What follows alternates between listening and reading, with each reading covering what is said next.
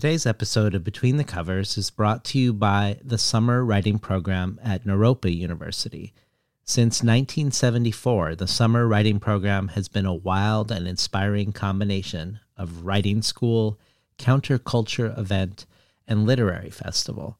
And this summer marks 50 years of that collective study of writing as an art, spiritual practice, and agitating force for social change. This year's program runs June 9th to the 29th.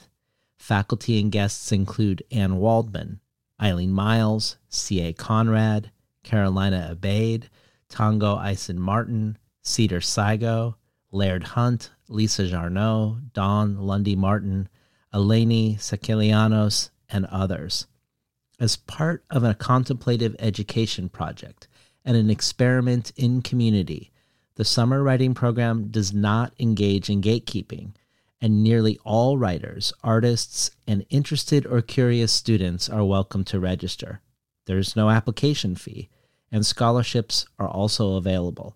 For more information, please visit the online catalog at naropa.edu/SWP. Today's episode is also brought to you by Elizabeth Brooks's The Woman in the Sable Coat, a dark and twisting love story that remakes the World War II novel. Says Natalie Jenner, The Woman in the Sable Coat is a mesmerizing, psychologically complex story about two women who meet at an impromptu dinner party in the 1930s English countryside, an encounter that sets off a decade of secrets and betrayals, only to discover their dreams of romance might be the greatest self-betrayal of all. The Woman in the Sable Coat is out on March 5th from Tin House and available for pre-order now. Today's conversation, like the last one with Diana Coy Wynn, is one I've anticipated for many years now. We almost talked years ago about her much-acclaimed poetry collection, The Dysgraphist, but we ended up ultimately looking forward, far ahead into the future, to today, actually, to her tantalizing debut collection of fiction, Code Noir, 59 stories that exist in an interesting way in relation to the 59 black codes of Louis XIV, codes meant to be rules of conduct for the French colonies during slavery. Canisia and I, imagining forward, far into the future to this very day, when we would be talking about Code Noir, is a kindred gesture to one element of the book's project, a book that engages with history, but also lives in a far distant future, a book whose imagined worlds make a future by unmaking history, by creating different lineages, different stories, different histories. And Canisia's and my history is intertwined with those of Christina Sharp and Dion Brand. Canisia pointing me to Dion and her work, Christina pointing me to Canisia, and now Canisia and I gesturing toward the past and the future together. At the beginning of the last episode, I recapped some of the most dynamic contributions to the bonus audio archive in 2023.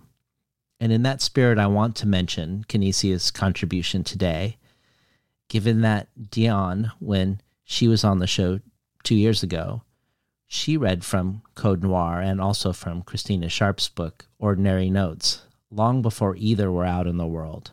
And Canisia does something similar, giving us a preview of Dion's upcoming book, Salvage, Readings from the Wreck, as well as other readings, including an extract of Christina Sharp's What Could a Vessel Be, which Lydia Yuknovich and I evoked in our episode about Ursula K. Le Guin's carrier bag theory of fiction. But I also want to mention why this is probably the best time to become a supporter of the show, to transform yourself from a listener to a listener supporter by joining the Between the Covers community. Every supporter gets the resources with each episode, gets pointed to relevant essays, videos, podcasts, scholarship, and more related to the given episode. And every supporter can join our collective brainstorm that helps guide who to invite as future guests. And then there are a ton of other things, from access to the bonus audio to the Tin House Early Readership subscription, which for much of any given year is usually sold out, but right now happens to have 2 open spots where you receive 12 books over the course of a year, months before they're available to the general public. But the reason I say this is the best time is because past guests of the show often donate things as their own gesture toward the show and their desire for it to continue. Amazingly, miraculously, this show happens entirely because of you. I am employed by you, the listener, and about 3% of listeners at any given time support the show. And recently, quite a few of past Between the Covers guests, iconic writers, have contributed things as a gesture toward bringing more people into the show's ecosystem. And I wanted to take a moment to mention some of them that have just arrived. The singular and wondrous Banu Kapil has offered, for one lucky supporter, a customized poem written by her for you. Give her a theme, a name, a memory, an occasion, a first line, an image, and she will compose a poem for you. Poet Victoria Chang is offering some signed editions of her work, including an out-of-print letterpress chapbook. Ray Armantrout is offering 2 rare collectibles: her little-known memoir from a quarter century ago, True, and a 4-poem chapbook. Karen Joy Fowler has created a bundle of a 1987 Twilight Zone magazine, a 1989 Interzone magazine, both with her work in them, as well as a broadside of her novel, Sarah Canary. And Lucy Ives has sent me her chapbook, Sodom LLC, the Marquis de Sade and the Office novel, which is an amazing look at how Sade's elaborately choreographed scenes of orgiastic violation, how they share impulses of domination and control with bureaucracy and the office culture. Whether you are a long-time or first-time listener, you can check all of this out and a lot more at patreon.com/betweenthecovers. And now for today's episode with none other than Canisia Lubrin.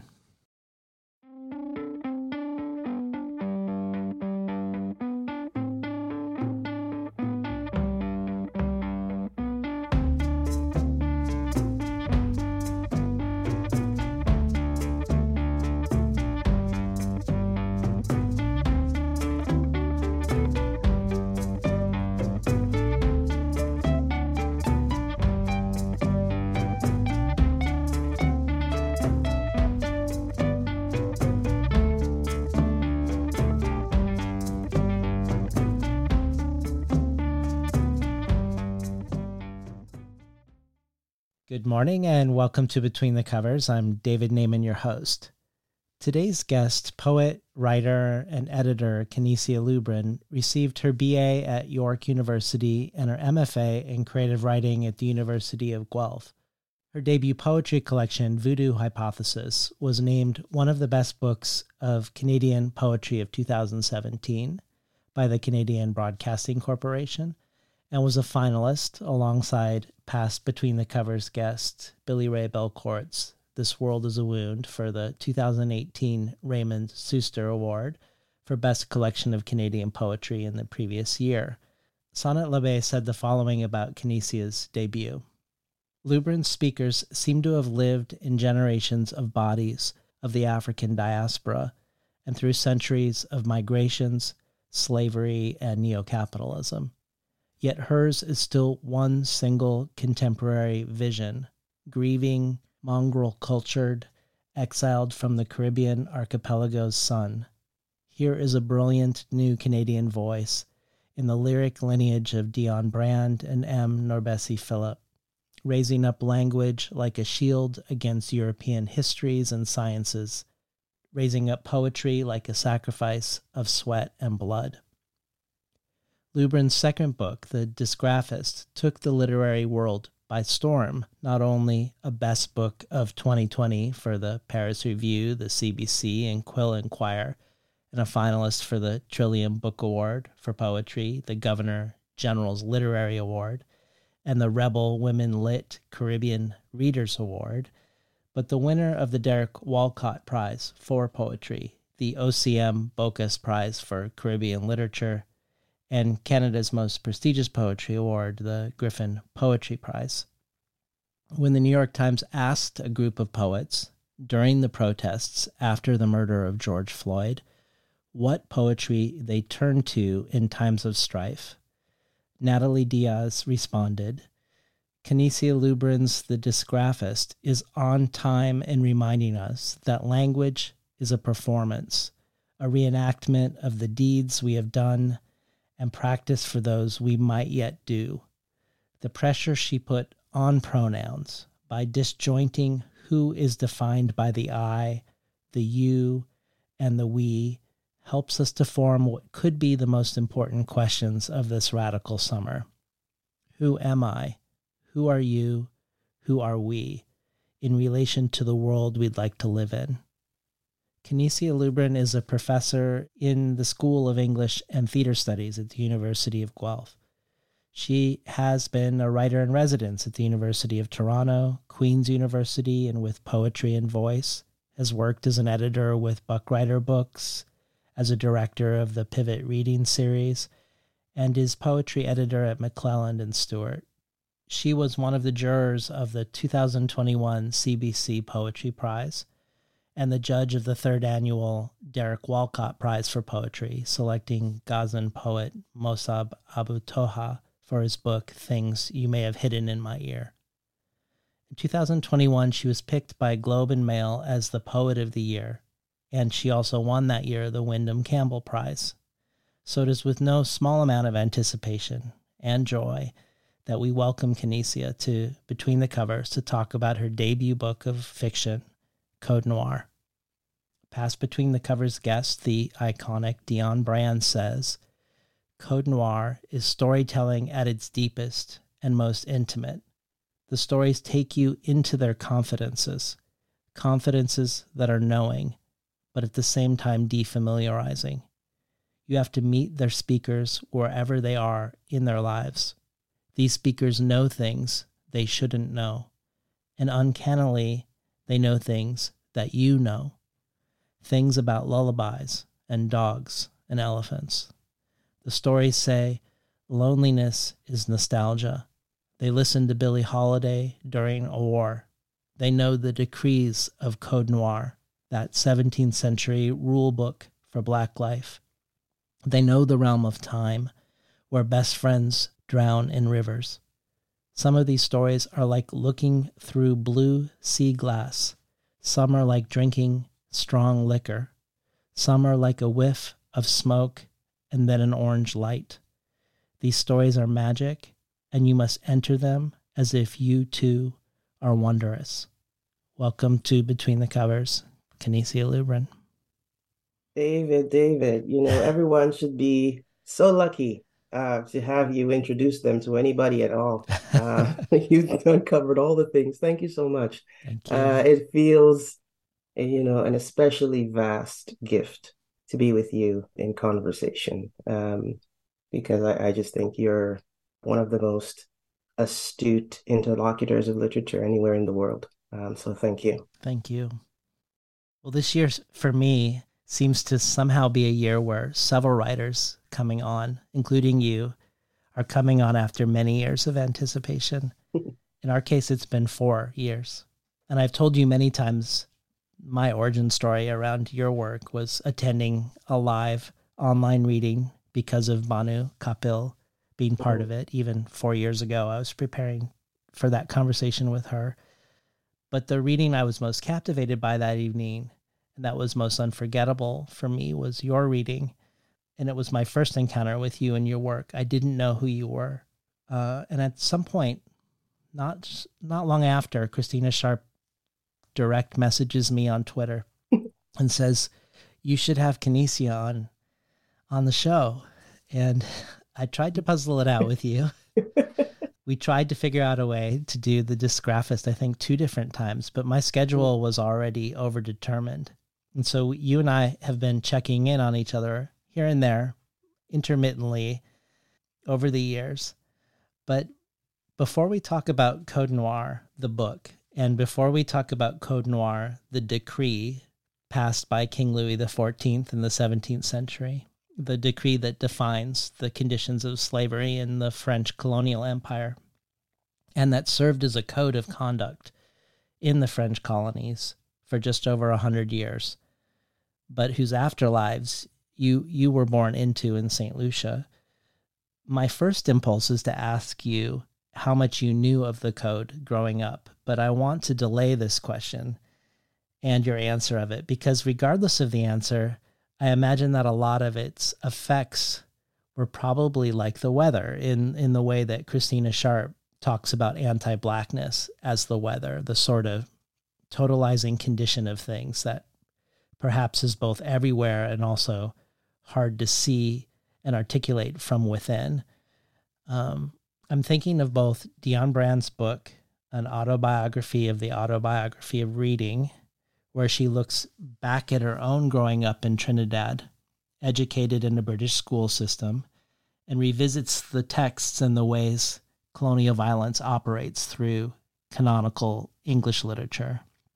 And I'm also thinking about when I was in conversation with Ngugi wa Thiong'o, who similarly talks about this and writes about the same thing in Kenya, where even post-independence, speaking your own mother tongue was stigmatized and policed out of the schools by the teachers.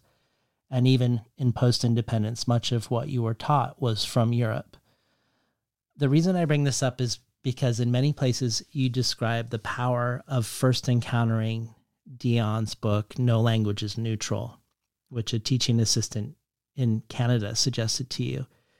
You've called it a moment of rapture, but you've also said you were utterly pissed off that this had never been taught to you before. And I wonder if we could start here with what you were taught. What was foregrounded growing up in St. Lucia? What was the weather of your education? And how does it sit alongside what you felt or knew to be true at the same time? Yeah, what a fabulous question, David. How did I come to be aware of the weather, the weather of my own, not just, materially being in the world and coming into a kind of awareness about the ways that these structures impose on us, but the weather of my own literary imagination. You know, I didn't grow up in a house with a lot of books in it. There were very few choices for me in that regard. So the book as as an object of literary encounter didn't find me until much later on. But we did have the Bible, and we had, by some, what I want to think of as magic, because there's no way we could afford it. We had a set of the Encyclopedia Britannica, which I think was probably given to us by someone. However, it ended up in the house, it was there, and I spent a very long time poring over those things. My sister was reminding me not too long ago that she said, "Listen, you remember when you were about five or so, and instead of it's summertime, you're not in school. Instead of being outside with all your friends, you were upside down in those damn encyclopedias, with your legs flailing up in the air, and you're having the best time of your life." And I had completely forgotten about that. Those seemingly formative encounters with the book, and the way that it transports the world, coming much later on to know about all the troubles with the Encyclopedia Britannica, notwithstanding, I somehow had forgotten that. And so for me, my texts were the sea, the sound of the ocean, were the voices of the people around me, were my grandmother's education, that she passed on to me through the oral traditions of the Caribbean, the folk tales, the folk songs, these practices of improvisational encounter that we call the sewenal, which is you just have a group of people going around in the neighborhood, usually around Christmas time, with songs in their mouths, that they would sort of thread stories about the people in that particular house. We would thread stories about them, things like gossip. Mm. No one was spared. Your business would be in the sewenal. And it was all done in good, great fun. So I had those embodied encounters with the text, if we want to call it that. And so when I got into school, we had these little storybooks, Frog and Toad and Andy and Rose, these kinds of books, which were about, children's adventures with their grandparents in the summertime, from, summertime, I'm saying as if the Caribbean has seasons, it's just, it's always summer. But those were the books because they were imports. And so outside of the structures of the folk tales, later on in high school, there was Derek Walcott's plays like Tijan and his brothers, and of course, Shakespeare. I remember playing the role of Julius Caesar. Mm. In those very few years that we actually had to study English literature, and it was really just 3 years for me. And I was devastated that after that third year in high school, Form 3, they no longer offered English literature, and that is what I felt the strongest pull toward. And I had a teacher, my English teacher, Mr. Dasrat, at the time, who said, don't worry about it. If this is a thing you love, you'll find it anyway. And he was the English literature teacher. So you take what you have here, because we were a country school. We were not the schools in the city who had all the resources. And so provisionally, I sort of carried my limited education with me forward. And I sort of held on to that. And indeed, the teaching assistant that I was taking for a course, a satire course, who said to me when I handed in an assignment, and she handed it back the following week, she said, "There's something you're up to here that just reminds me of Dion Brand. Have you read Dion Brand?" And I said, "No, I haven't." And she kind of popped her eyes at me, and and she said, "Run, don't walk. Go Huh. to the library, get your hands on some Dion Brand, and you can thank me later." And she was absolutely completely right. And I was a student of creative writing and publishing at the time. And I had never encountered Dion Brand as an object of study, worthy of literary study, let's say, as someone, as part of a tradition that is worthy of literary study. Yeah. We had some anthologies that we studied, the Norton and those other ones that Dion was included in, but she was not actually on the syllabus to be studied. And so I didn't actually get to her until second year, and I had that conversation. And this was the very first time, with everything that I've just told you. This was the very first time that I actually heard myself, meaning there was something in the frequency of Brand's poetry that tuned my own ear to the innermost substance of my voice. And it was hugely instructive. It was life altering. I will put those words out there because it's actually true. And it really is the thing that said to me, yes, perhaps you can step into this hall called literature, and this pen that is yours that you've been avoiding, even while writing all of these other things, pick up that particular pen, and put that language and put that music to a certain shape and to a certain use. Wow. Well, part of the reason I thought of starting here is because of some of the things you've said about your two primary languages, English and Creole. In your interview at the Ex-Puritan, you talk about how even though you didn't learn about the colonial legacy of the Caribbean until later, you, quote, always felt some great loss in the everyday register of English, insofar that its relationship with Creole bore what I eventually understood as a fraught politic of self-preservation.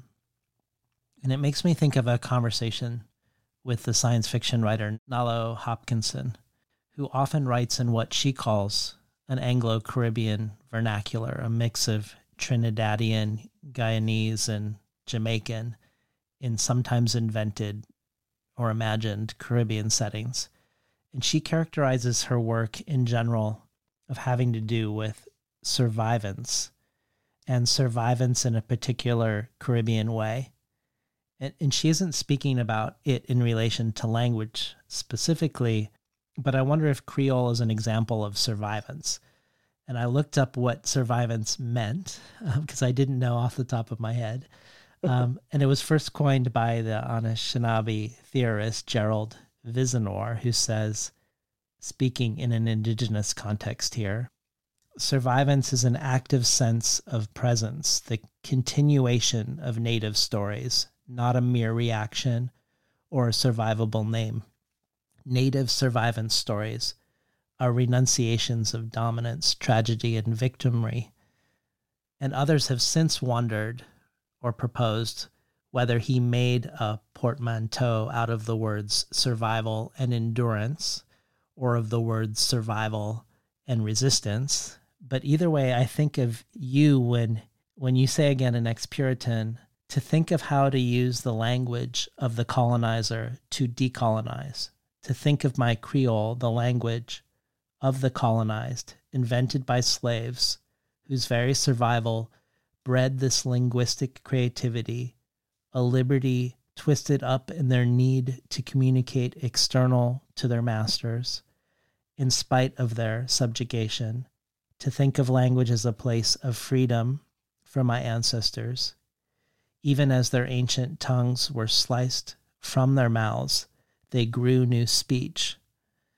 I love this idea of this power of invention in the face of erasure and rupture, even as I think also of Hopkinson saying that every several years she has to give herself permission once again to write in the language that's most natural to her, that she needs to reaffirm it, that the survival that is enduring, maybe it comes from the survival that is resisting. It makes Creole, to me, seem almost like science fiction, an imagining of an otherwise with whatever materials there are to imagine it. But I wondered if you could speak to your work and the ways it engages with your dual linguistic heritage or your dual linguistic inheritance and with the process of creolization.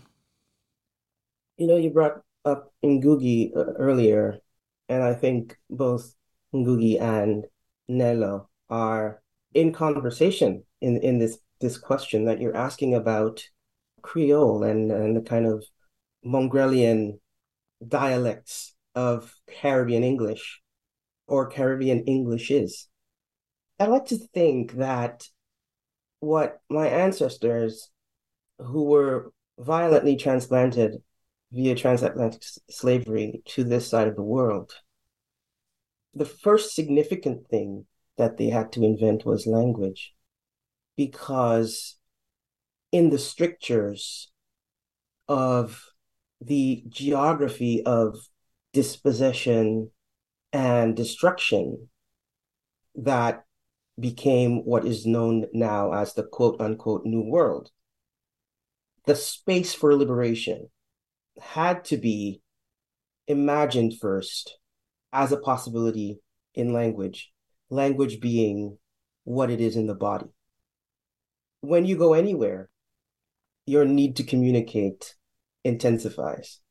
If I go to somewhere else where I don't speak the language, I feel desperate to have that orientation to the people in the place.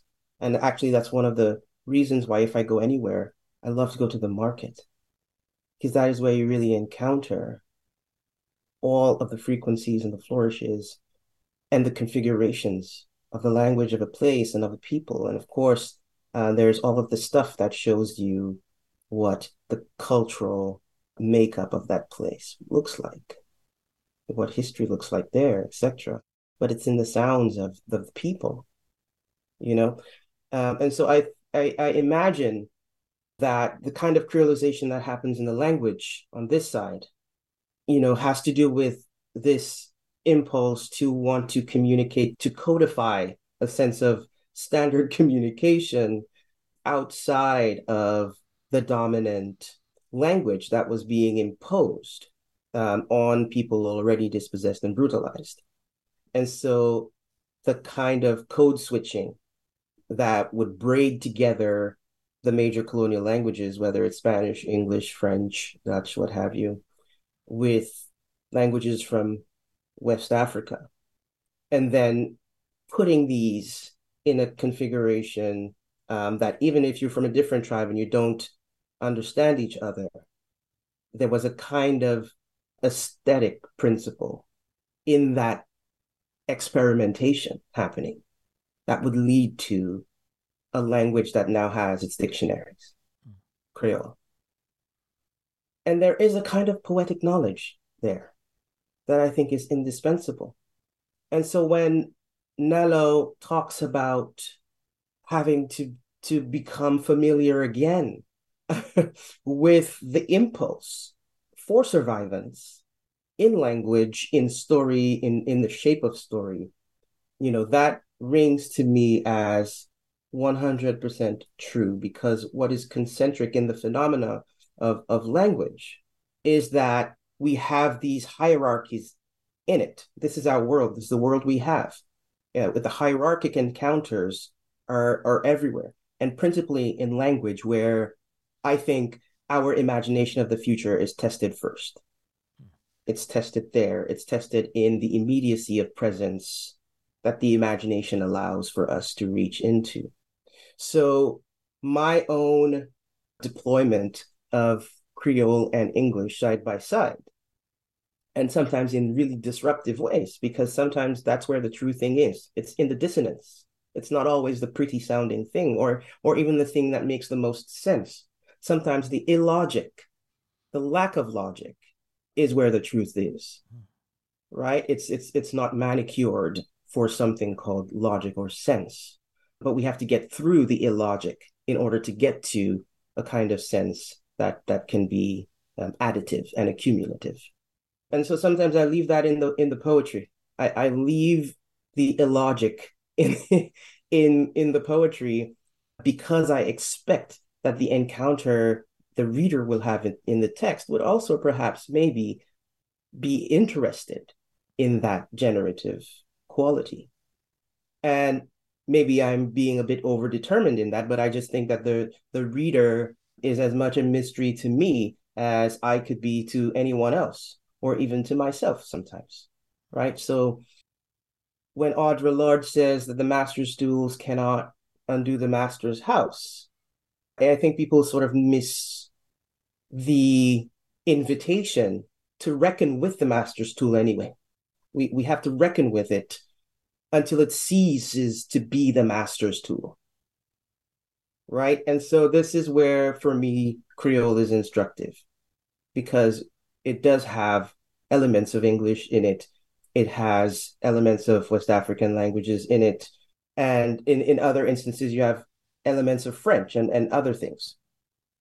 And so the way that these languages, these Creoles, have propagated throughout a region, like somewhere like the Caribbean, I think gives us a kind of demonstration of the relationship between knowledge as we have come, as we have come to know it, and like the social history of our experiments in embodied speech.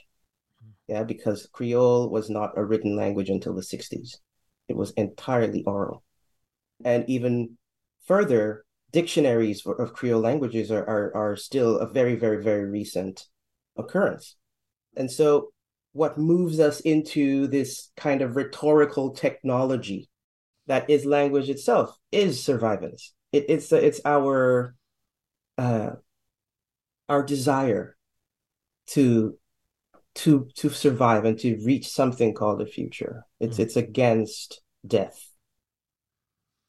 Well, before we go further or take our first steps into Code Noir, let's hear the opening remarks, the first 2 pages of the book. Opening remarks.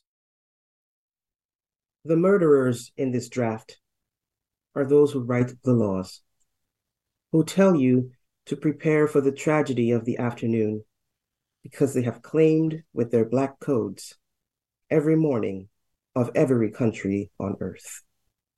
They won't tell you that it is their minister, their president, their physician, or their deacon swept up in another breaking, buried language. All those who will be ridiculed by mid-morning. The murderers must admit you are growing into their fictions, that it is your hello that begins the conjuring. There is only one word for this fiction in the English language: belief, and two in the French: croyance et loi. Okay, there's also la foi, but who's counting?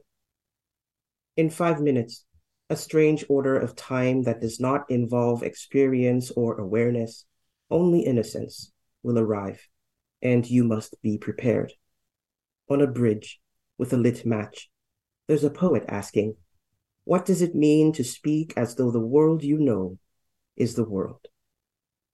I do not require your belief. If you are here, you know by now that the bankers are useless, though dangerous. The kings are flies. The craven philosophers with some of their poet friends have left for the mountains. And the rest of us, we are somewhat bored with it, all of it, and somewhat overcome. So keep pace with what is about to happen in these pages. If anybody gets to preaching, you point them to the footnotes. If anybody tells you they have the only truth, you use your nose instead. If anybody claims innocence, stop them. If anybody tells you everything is working fine, run, or do whatever you want.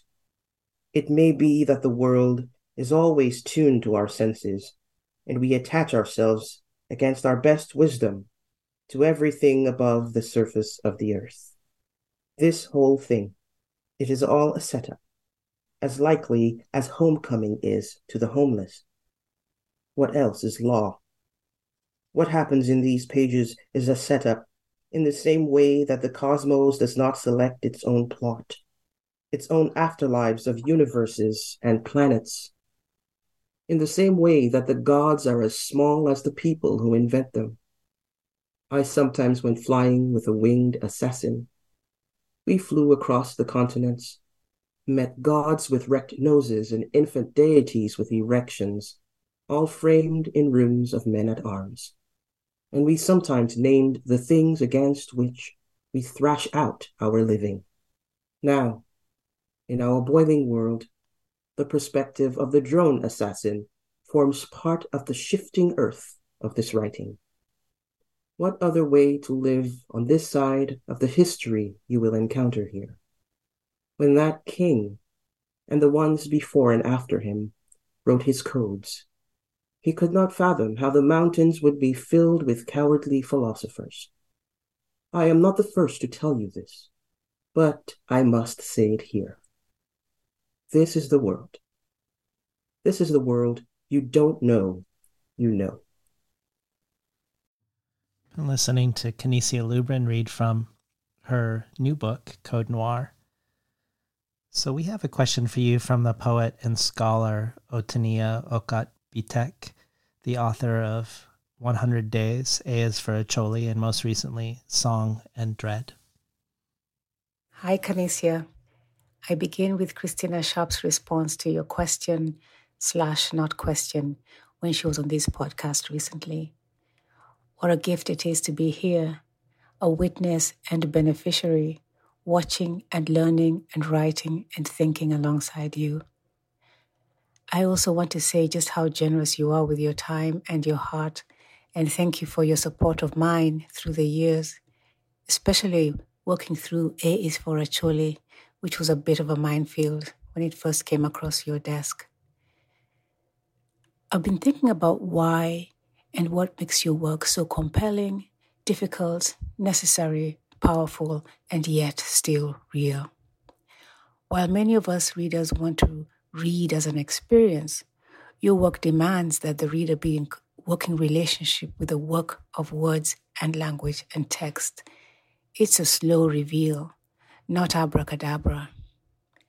Ngugi wa Thiong'o, who was recently on the show, teaches us that the language of our heritage is integral to our survival and being. Nobesi Philip teaches us that we cannot rely on the father tongue to language us to our full humanity. How then? Yours is a poetics of conjurance, and rereading it or being in its presence is coming to know how language can be wielded. That these are small, small stories in Code Noir, our illustration, along with Turquoise Dyson's powerful and graphic interventions, that the code was survived. And these stories orientate and disorientate in turn until we fall dazed into a clearing and finally we come to know ourselves and where we are. There's an awe in being here with you. I love you and I love watching you work through the work that we do. I want to ask you about being inside John Coltrane's Venus that Dion Brand has evoked and that you've written about. But perhaps we might do that over a drink. For now, I want to ask, how do you orientate yourself as you work? Whose stories ground you, let you fly, brings you back home? Thank you, Canisia. Wow. Oh, Tonya, dearest one, thank you for that. It feels in this moment, especially such hardness in the world, it feels like nutrition. It feels like the power and the will of carrying on. I love you also. And of course, your work, as you know, it was wonderful to work with Tonya. It was wonderful to work with this poet of great audacity. And A is for actually minefield, as you put it. It was a necessary one that really helped me exercise some much needed poetic and critical muscles. So really the thanks is mine. And I hope everybody reads Otonia's work. What a lovely question. How do I orientate myself? You know, there's always with me my grandmother and her stories and her voice and her being, which is where I learned about what you call the conjuring, that language is the poetics of the conjuring. I learned that from my grandmother. And I don't know if she knew exactly what she was giving to me, because by all logic, she was losing her memory, most of it. And in that process, story became a different animal, song became a different animal. The joining of disparate and different elements that would not typically go together taught me a lot. It taught me a lot about the possibility of the world. It taught me a lot about the possibility of my own being, my own presence, and what language could possibly do. It's the doing of language that draws me always. And of course, I have encountered some principal teachers along the way, some principal guides along the way. As we already know, Dion Brand did that thing she did for me on the at the library, right at the shelf. I sat down on the floor, and that's where it all happened. A security guard came over and said, "Listen, the library is closed.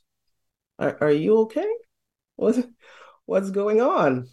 Uh, and you know, that was the irrevocable moment.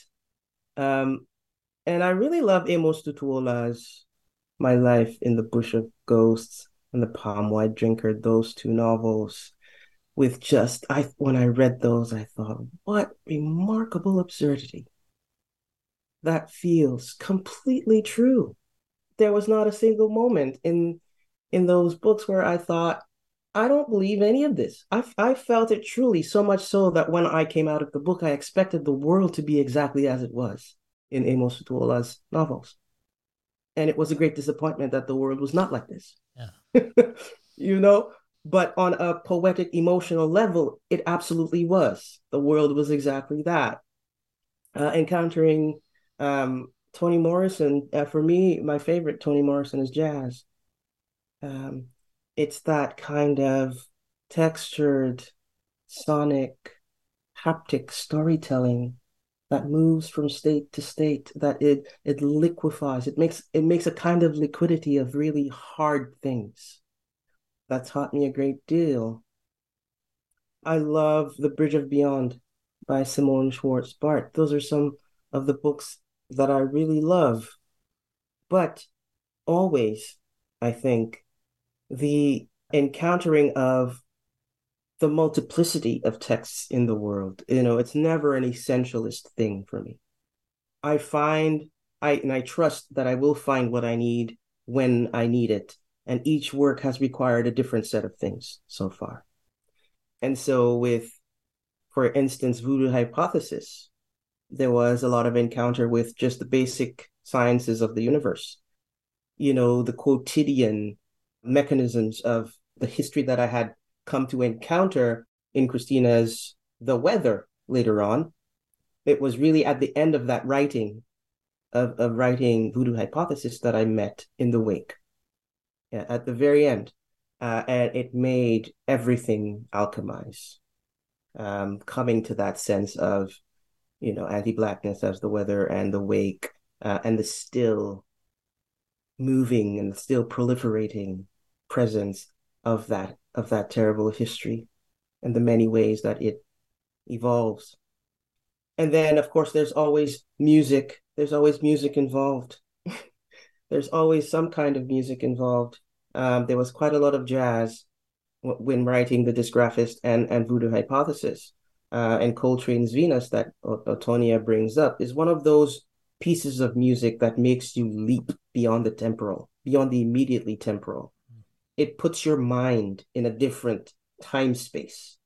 The invitation is to be in a frequency of blackness that is about the boundlessness of the moment and the boundlessness of anything called identity, right? Or the boundlessness that lets you escape the strictures of something called identity.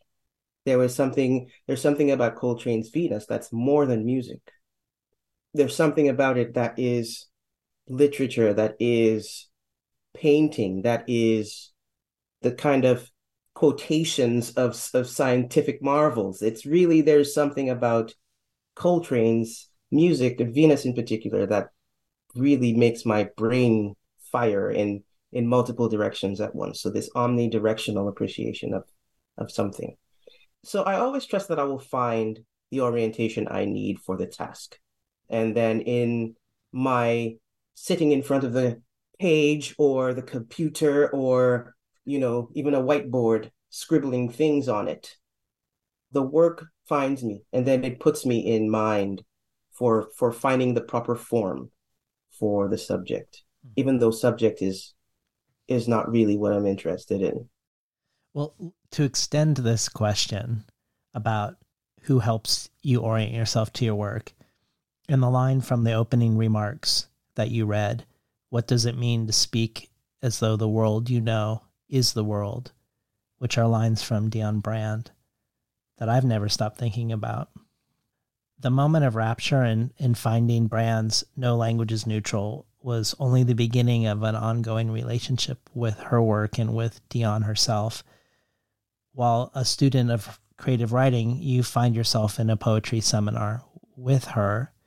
Many of the poems in your debut, Voodoo Hypothesis, come from your work in that class.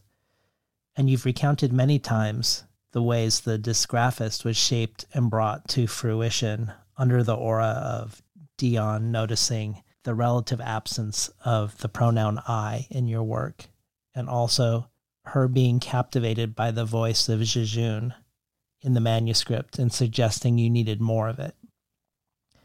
Your words to her in the Dysgraphist say, Dion, your editing found the book, kept the pen inked, tuned every line, every syllable in every language. And in the new book you write, no book arrives without you. And I have some questions regarding Code Noir that relate to her advice to you about the Dysgraphist. But before I ask it, or ask them, I wondered if you had any stories, or if there were stories, about any ways in which her advice has informed Code Noir in specific, in the ways it's come into being?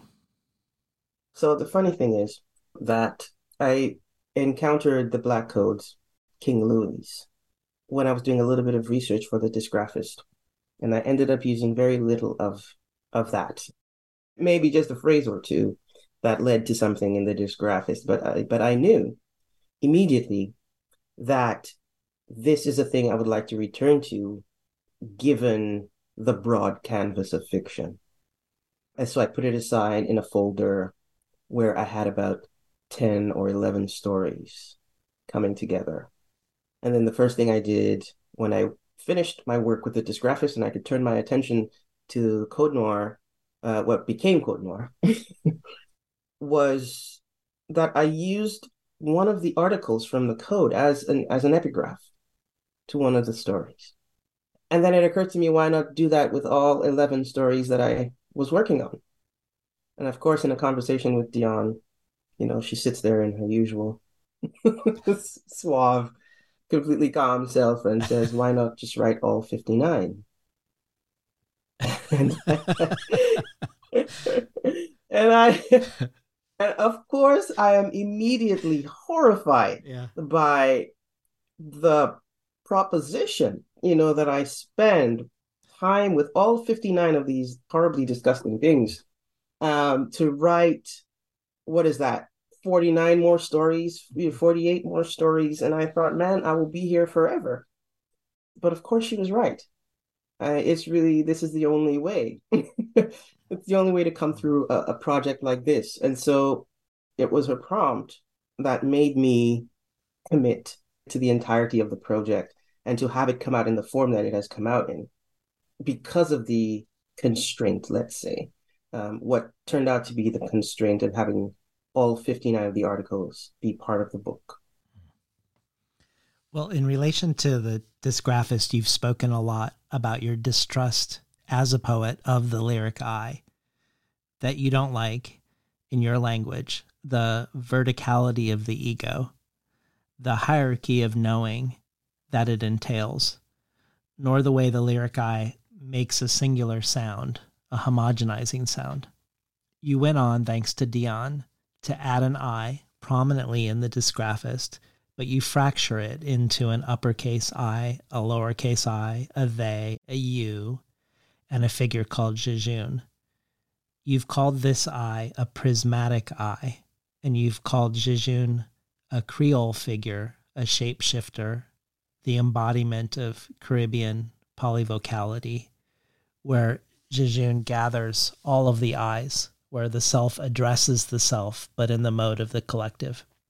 And in your own words, you did this, quote, to interrupt the hierarchy of the lyric address, which I think is also similar in structure to the Eurocentric, capitalist, individualist orders of our present world. So before I received a copy of Code Noir, before I knew what Code Noir was like, I definitely thought, well, if Canisia is distrustful of the lyric I, surely she's even more distrustful of narrative and characterization within stories. And I think of Dion Brand's words, that while the reader interrogates narrative, poetry interrogates the reader, or that narrative is a system of representation, one that is almost always implicated in the racist colonial project, that all narratives are bracketed by racism, and that narrative for Black people is incapable of transmitting or sounding a tomorrow beyond brutalism. And we have to put an asterisk here that Brand is very well known for her prose, for her narratives, as well as her poetry, and her narratives engage with and trouble this very thing that she's pointing out. And I should have known yours would too. These stories can be 3 lines long or 2 pages or quite long. They can be a redacted letter, a story told in footnotes or told in chorus and verse. There are stories with a cab driver, mine prospectors, yogurt-making monks, stories in the past, and stories in the year 3032. And there's no stable character connecting the stories. They are connected otherwise. But I'm interested in hearing your thoughts about narrative and story. You often, as you have already today, talk of the formative influence of your grandmother as the great storyteller when you were a child. Stories you described as deeply visual, deeply sonic, and deeply intelligent, which I think also describe Code Noir. You also mentioned today about her memory and how the stories weren't normative formally. They were fractured and weirdly joined, and that she moved between Creole and English. So from the get-go, you're immersed in stories that work against the normative expectations of narrative. But I wonder, do you come to narrative and character and characterization with the same distrust as you do with the lyric eye? If you do come with distrust, maybe we could spend a moment about the strategies you do use to honor that distrust and to trouble the things that trouble you within narrative. And if you don't come with a distrust, talk to us more about your relation to story and storytelling. This is a really fabulous question.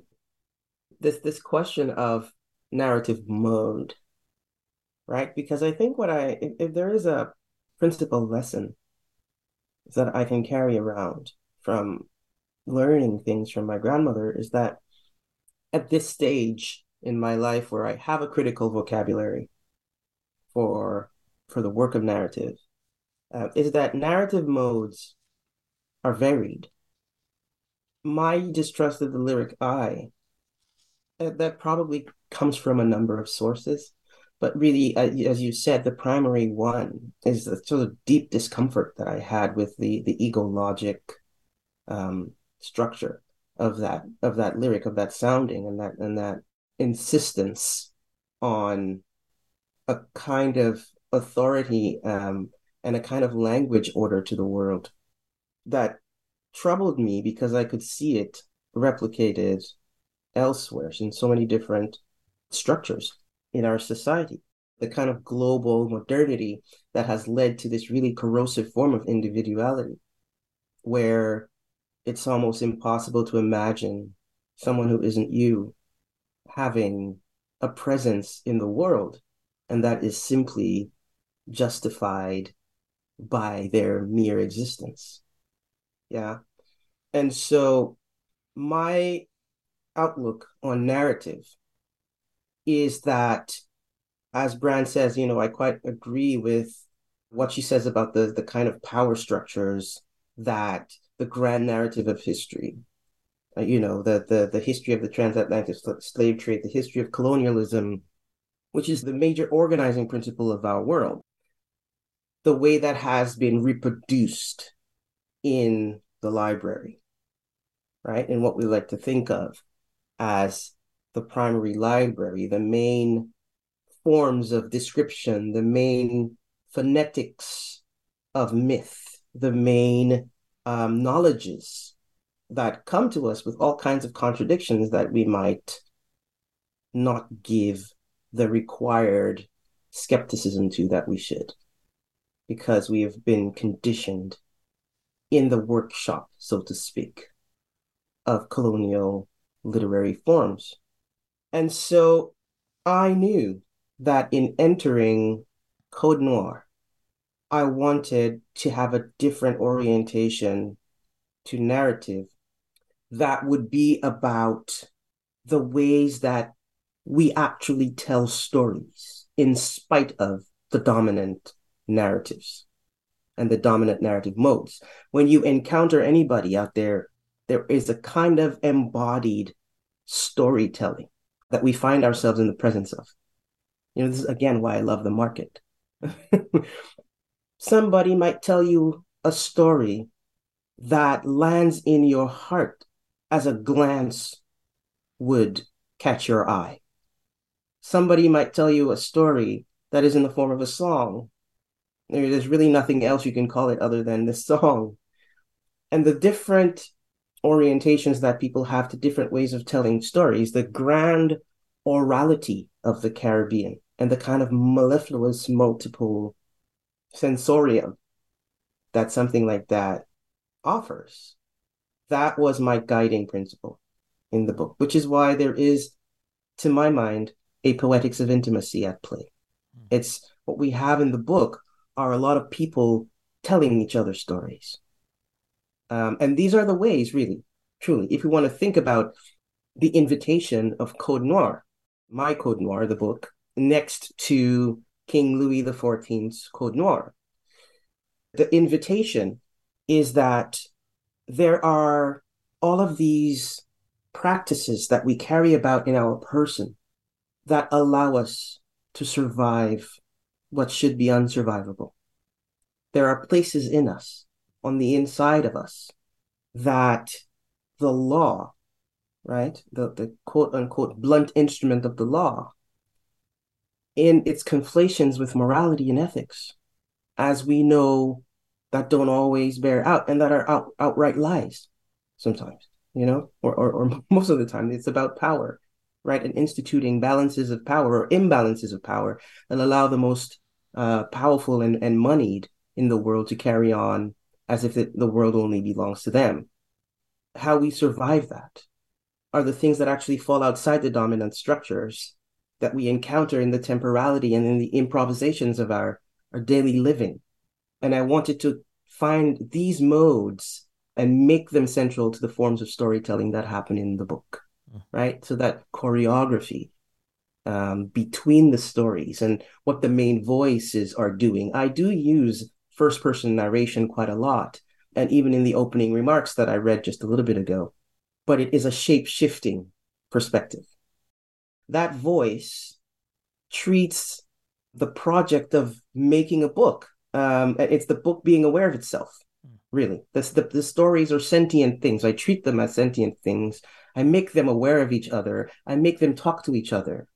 And that voice, that sort of meta-like voice in the opening remarks, comes through the porosity of many of the other stories, because I really wanted for that sense of literary, or let's say narratorial collaboration, to be part and parcel of what that voice is doing. So we move by a different kind of authority, not one that is interested in domination or the singular characterization of the hero, and that arc, that beginning, middle, and end hero's journey, but in another orientation to agency, and not necessarily to a kind of broad strokes authority in which you simply have the fictive spell that reduces the world only to its instrumental parts. So the different kinds of storytelling are about privileging the relational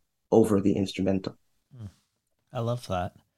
When Dion was on the show in 2022, for the bonus audio, she chose to read from Code Noir and also from Christina Sharp's Ordinary Notes long before either were out. So I'm going to play her reading of an excerpt of the opening story as a preface to another question about stories. So here's Dion reading the opening story, or at least the version of the opening story that existed in 2022. The Keeper of the Dates. The woman keeps all her dates in a black room.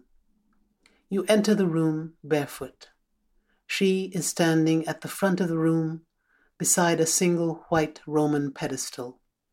Upon it rests a statue of a golden chien, its rust-dark tongue curled up to the height of her palm. She relaxes her hand on the statue. She pets it. We have been told she remembers everything there ever was. She does not welcome anyone to the auction. There will be no such exchange of protocols, and we do not expend the silence to express outwardly that we are grateful. It was a strange respite from wasting our lives in the lingering noise of men who had arbitrarily determined what was important enough to be ritual. As we wait, a recording begins to loop. Sit, sit, sit down. Good, out, in. Get out now. No, stay. Good, good, good, good. No, no. I said no. Stay. Yes. A loud, prolonged wind, full of sibilant S's, enters the room and hovers, as though it had been expunged from a watery cavern and we needed to learn its constitution. Who's hungry? Against this soundtrack, she begins the auction, and a crew of men wearing velvet blindfolds and striped suits begin to bid on the dates. A small light falls through a hole in the ceiling. When she is done with the language of the dates, her skin glistens onyx, but I don't think she sweats. I did not feel anything extraordinary about the dates, but still I thought I would throw some research to the wind. I memorized the dates as best I could, and then we left with the feeling that we were traveling toward a wind that would scatter our lives beyond any manageable scope. That we were not allowed to enter the room with anything, not even the clothes we wore, seemed enough for my already dead heart, here only to witness, to bear. 233 years from the day of the auction, in a place called Noir, risking the dark, you will find the date's mutations and an arrow illuminating a path through the dark. Well, it seems to me that one of the things that most defines narrative versus poetry is its relationship to time. And that if, as Dion says, narratives, and I would suggest narratives tied to chronos, to the supposed linearity of time, if they prevent Black people from sounding a tomorrow beyond brutalism, it seems like time might be the thing one would most want to trouble, as this story, I think, suggests. And you definitely do this. There are lines in the book, throughout the book, lines like, decades it would take, but both of our mothers died in the library of the future. And an hour she knew was an invention. And time, if you outlaw it well, is the thing that muddles an argument against the rules prescribed to the living.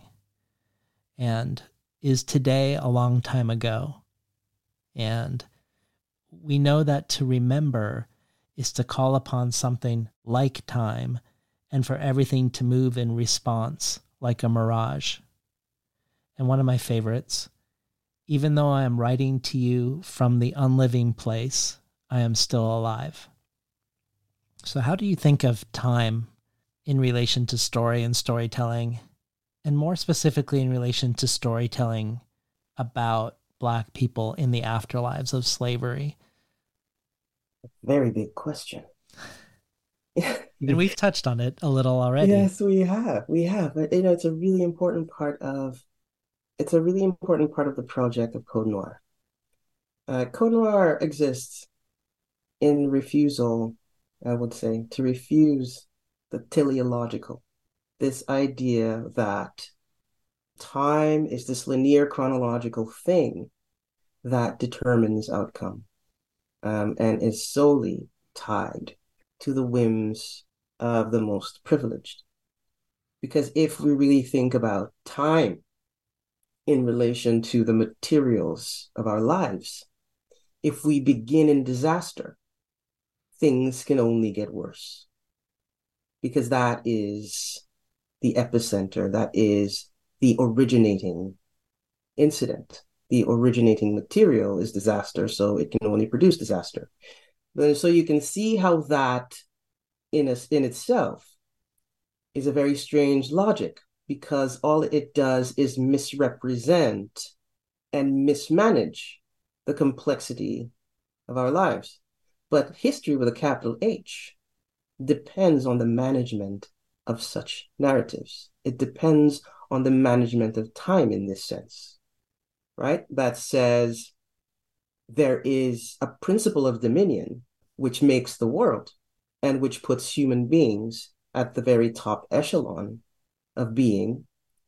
And of course, this kind of theological underpinning to this worldview basically inscribes that teleology, that the kind of movement of time, the arrow that moves and we call time, can only move toward the sanctioned improvement. Right. On the other hand, you have the phenomenological, which is, if you begin in disaster, it just propagates.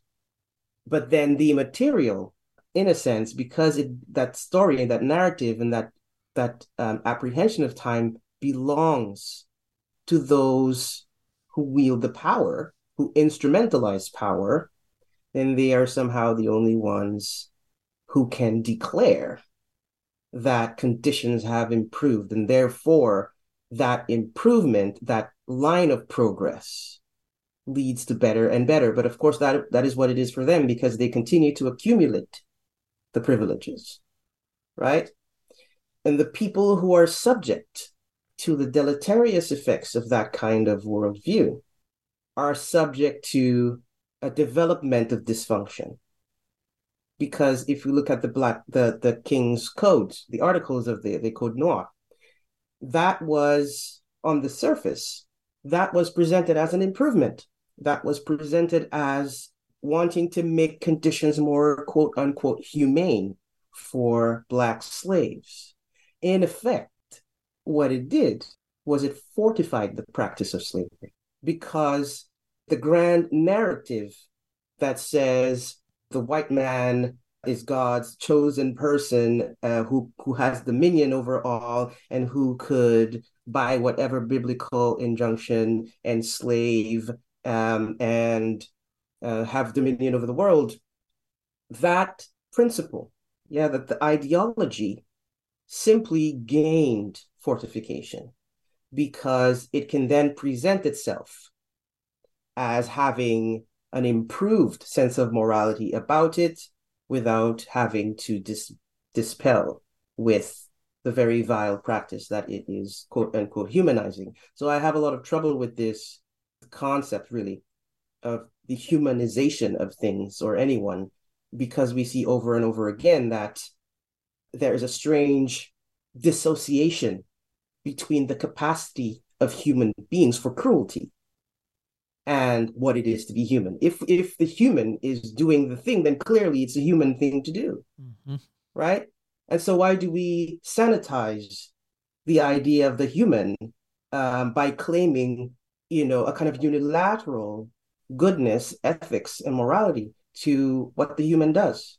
We see the human act in all of these ways that say otherwise. And so there is a profound sense of mystery about existence, about human existence, about the existence of our various beings in space and time, that is missed. So much of it is missed in the kind of reductive work that narrative must do, because it has to, in a sense, limit what we focus on.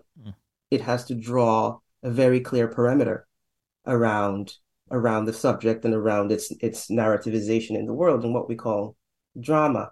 So time, for me, Black time, just by virtue of the sort of history that Black people have had to survive in the kind of modernity that European colonialism unleashed on the world, that gives us, I think, a different orientation to time that does not rely on chronos.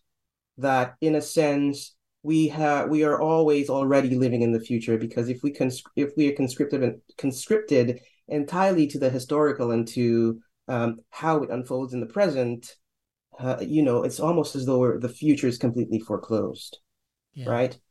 And so that conception of Black narratorial time is about the conditions that make Black liberation in space possible. And in space, when I think of space, I think of narrative, whereas time is the kind of the immaterial thing that moves in whatever direction you point it to.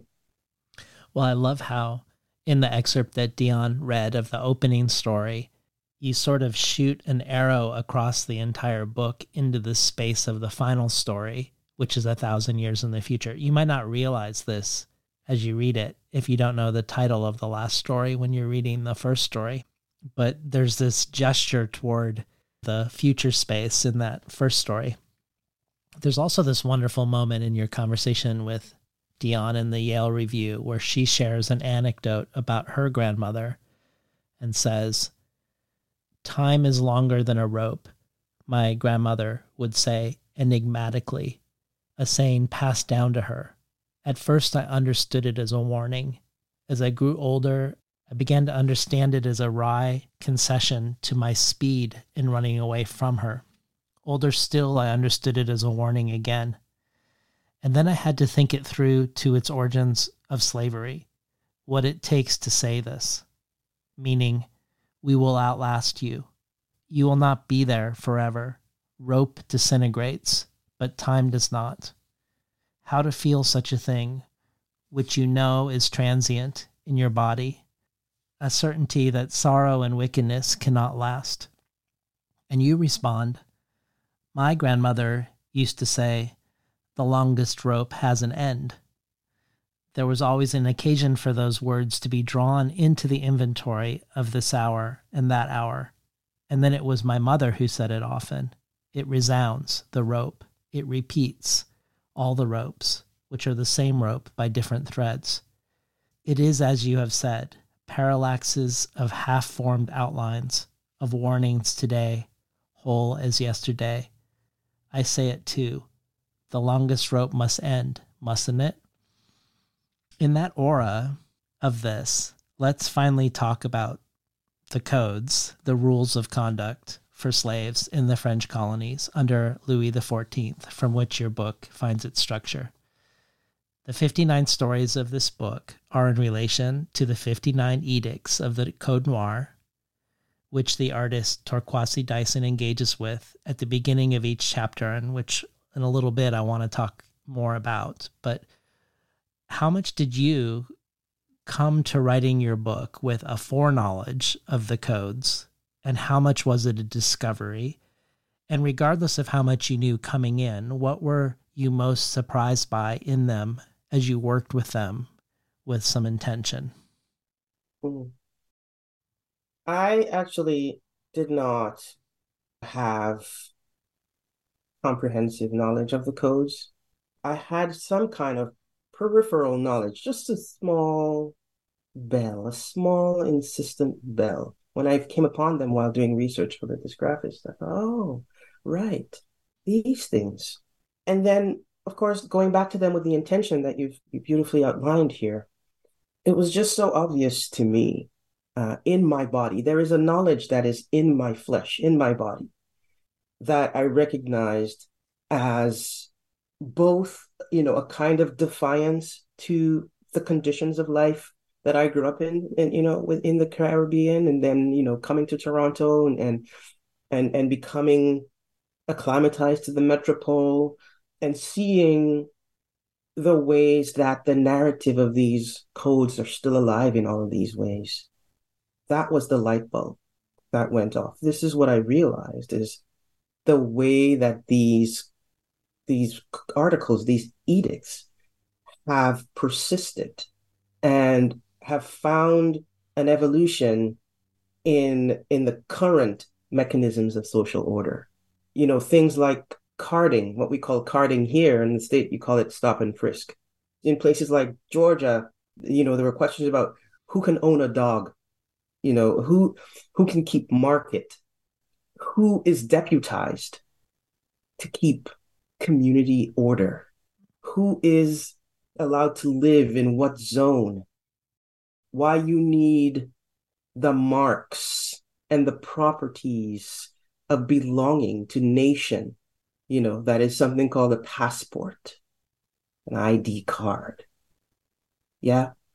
Those were the things that led me to, if we want to call it that, a kind of surprise, to see how these ideologies have found a kind of resiliency in not just current day jurisprudence, but in the many forms of social engagement and order and even interpersonal things that happen. I'm talking about the fact that, even here, especially here in Canada, that likes to sort of paint itself as, the salvation of the slaves, that, this is where they came for freedom. They left terrible America and came here for freedom. No one wants to talk about slavery that was practiced here in Canada. And all of the same systems that were in place here were there in America were also in place in Canada. Even right now, you have police officers being called on 5-year-olds and 6-year-olds and putting them in handcuffs and putting little Black girls in the back of police cars. It's still happening. So I actually did not have a comprehensive sense of the codes until entering this research for the book. Well, I didn't know that it was going to be a book yet, but immediately I knew that I wanted to enter fiction with King Louis' Black Codes. Is it true that you translated them because you couldn't find them in English? It's true. Maybe, it might have been an effect of the pandemic. But this was right at the height of every horrible thing that was going on, in 2020 with the pandemic, and I couldn't find the English translations. Truly, I'm sure they existed. I just couldn't find them. But so I did translate them with conversation with another writer friend of mine who also was involved. The reason why I wondered about the difficulty of finding the English was I do a lot of my research jogging to podcasts, often doing research. Like I'll go on a run and I'll listen to like the history of whatever that seems to be relevant. So I figured I would be jogging to various history podcasts on the codes. But one of my surprises was how little there was in English. There was almost nothing. No discussion happening in that sphere. I found a podcast on Chevalier de Saint-Georges, the French violinist, conductor, accomplished fencer and dancer, who was known at the time as the Black Mozart and he was from Guadeloupe. Oh, yes. And it just mentions in passing that he was the son of a white plantation owner and his mother was a slave. And according to the code, his son, too, would have been subjected to slavery. So his father takes him to France for his education, where he remains. And I found another podcast on slavery in Canada called Enslavement and Faith. And I think that is what struck me the most reading these edicts of the code in your book. On the one hand, there's this administrative, impersonal, and bureaucratic language, a language that's very much a legalese that you would expect when talking about property, even human property in this case, but also how very out in the open and matter-of-fact Christianity is part of it all. Not really seen as a contradiction, but very much informing it. I was surprised even knowing, because I have a foreknowledge that the doctrine of discovery that the explorers would use to justify taking land and subjugating or killing the inhabitants of the land if the people were heathens, that this was approved by papal decree after papal decree. Like the church were very involved in blessing the genocides that happened in the Americas. But to see it so casually part of these codes was remarkable for me. So before we talk about Torquate's rendering of them, I was hoping maybe we could hear one of the edicts. I was thinking the one on page 79, Article 6. Article 6.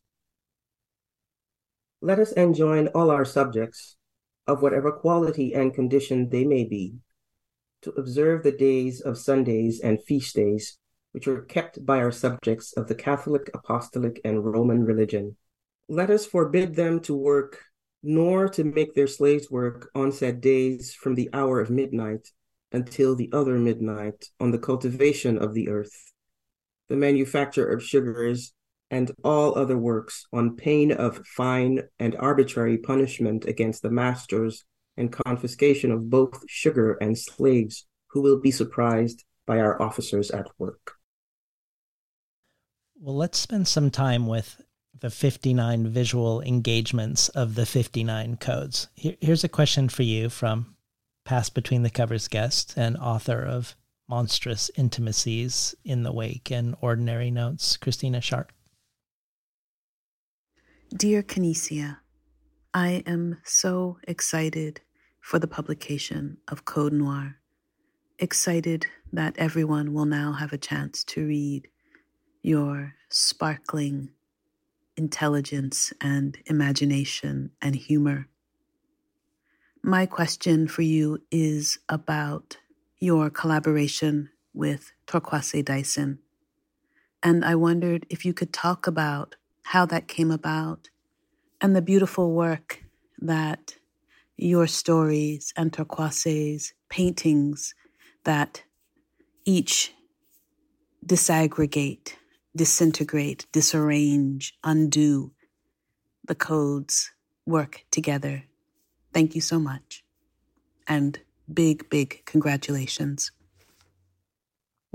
Thank you, Christina Sharp, my dear friend.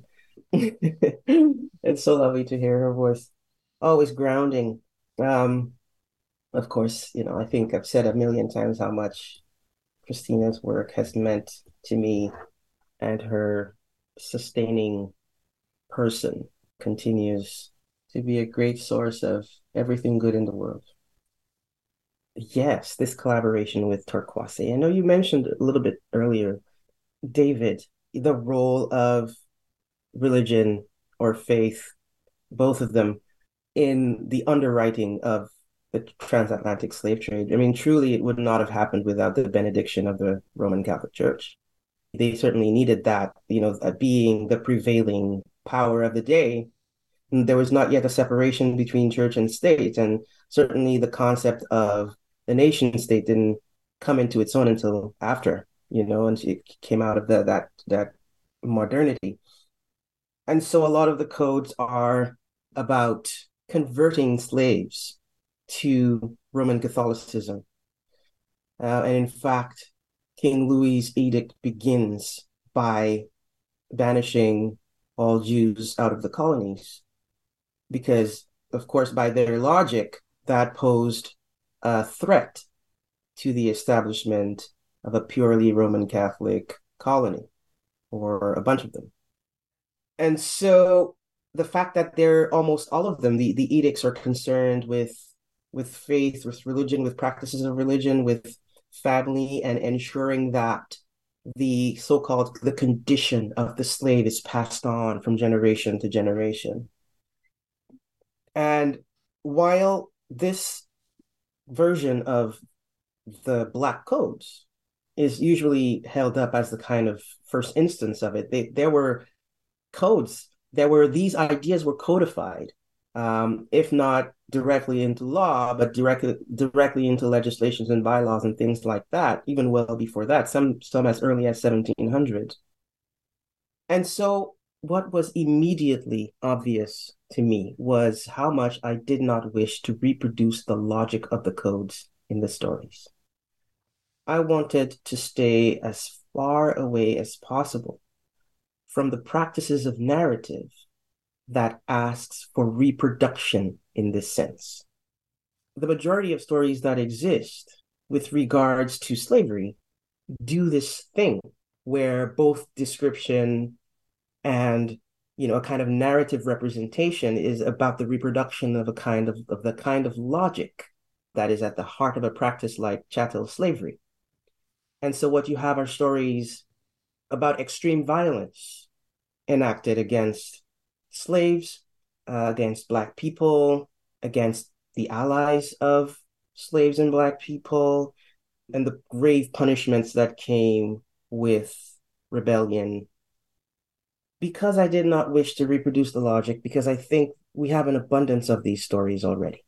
And I think partly one of the reasons why art, especially narrative art that's produced or that's made, I like the word making better than production. They're conscripted, these various forms of Black art are conscripted always into a kind of reductive view of Blackness, which is always about instrumentalizing pathology, criminality, that kind of thing. And even when the work leaps beyond that and doesn't do that, it gets clamped down into something called a study of identity. And I can't tell you how annoying that is to me. It really, truly is. So my conversation with Torkwase was the most organic thing possible, I met Takwasi some years ago, and we were working on a little bit of a collaboration, and we were in the same room around a table sharing a meal, and the question of how the stories were going came up, and of course I said, I'm pretty well done, and what the problem I'm having really is how to make sure that the people who are on this production team can find a visual language for what I would like the articles to do, which is to treat them like artifacts, to treat them as these relics that would, in a sense, find that the stories are their countermeasures. The stories are, in a sense, counter narratives, but also these kind of omnidirectional treatments of the more internal, inward, mysterious qualities of being, yeah, that sort of move away from the sort of demand for these atrocities to be played out as narrative. And so I just said, Takwasi, I don't want this thing to be beautiful. I don't want it to be legible, because I really am not centering the logic of them in any way that would require them to have that presence in the book. And she said, send them to me, and I'll do something. And I said, my goodness, I know you're the busiest person on the planet, but her generosity, she's just endlessly kind and generous, and within a couple of weeks had these 59 drawings back to me. She did send me like the first 3 or 4 that she did, just to be like, okay, this is the direction I'm heading in. And I was just floored. Immediately, it was a kind of lyrical shorthand to that brief conversation we had that led to the book having this doubled presence in the world. You can see how embodied the visual language is in those drawings. You can see Torquasi's fingerprints.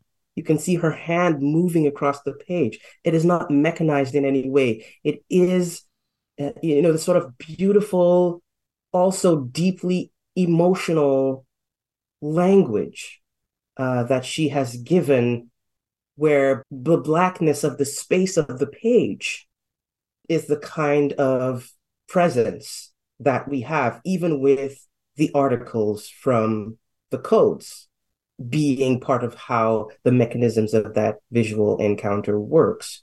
So collaboration, I think, is necessary. Just generally, my own philosophy about how we do something called work in the world, I think collaboration is really necessary to helping us meet the challenges of the biggest problems of our day, truly. And what Torquasi has given the book is another language, another sensorium, which is about, a kind of emotional landscape, what she calls Black compositional thought. This is her theory about Black geography and space, and the kind of conditions that make for Black liberation, that make for us to leap into a kind of appreciation of the future beyond the hold of the slave ship, beyond the hold of the slave castle. And in that sense, she says the shape makes the Black, right? This coming into what's inside of us, having a measure in the precarious ecologies that shape and restrict the kind of bodily presence of Black people in the world.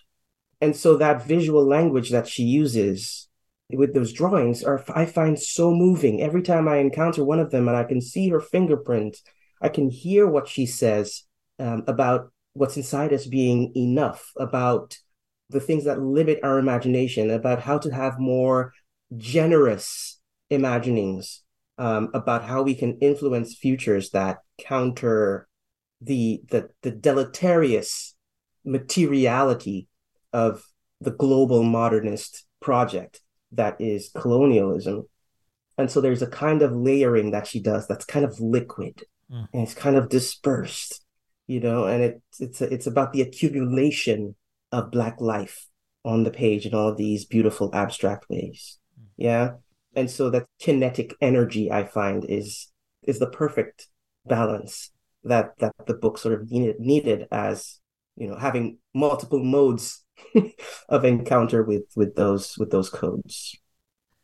Well, when Christina Sharp gave the keynote speech at the Black Liberation Center at an event called Art of Collective Care and Responsibility, Handling Images of Black Suffering and Death, she talked about Torkwasi Dyson and how her abstract art is a rubric, not a destination. And then she quoted Dyson saying, "I decided to make paintings and drawings that reconfigured that history of murders and tortures in a way that was diametrically opposed to images in photography.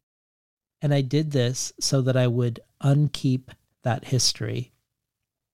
And I think of that, unkeeping history and creating things opposed to photographic images. When I look at these visuals in your book, I can feel the intention behind Dyson's engagement, but the story behind it feels out of reach of, maybe out of reach of language.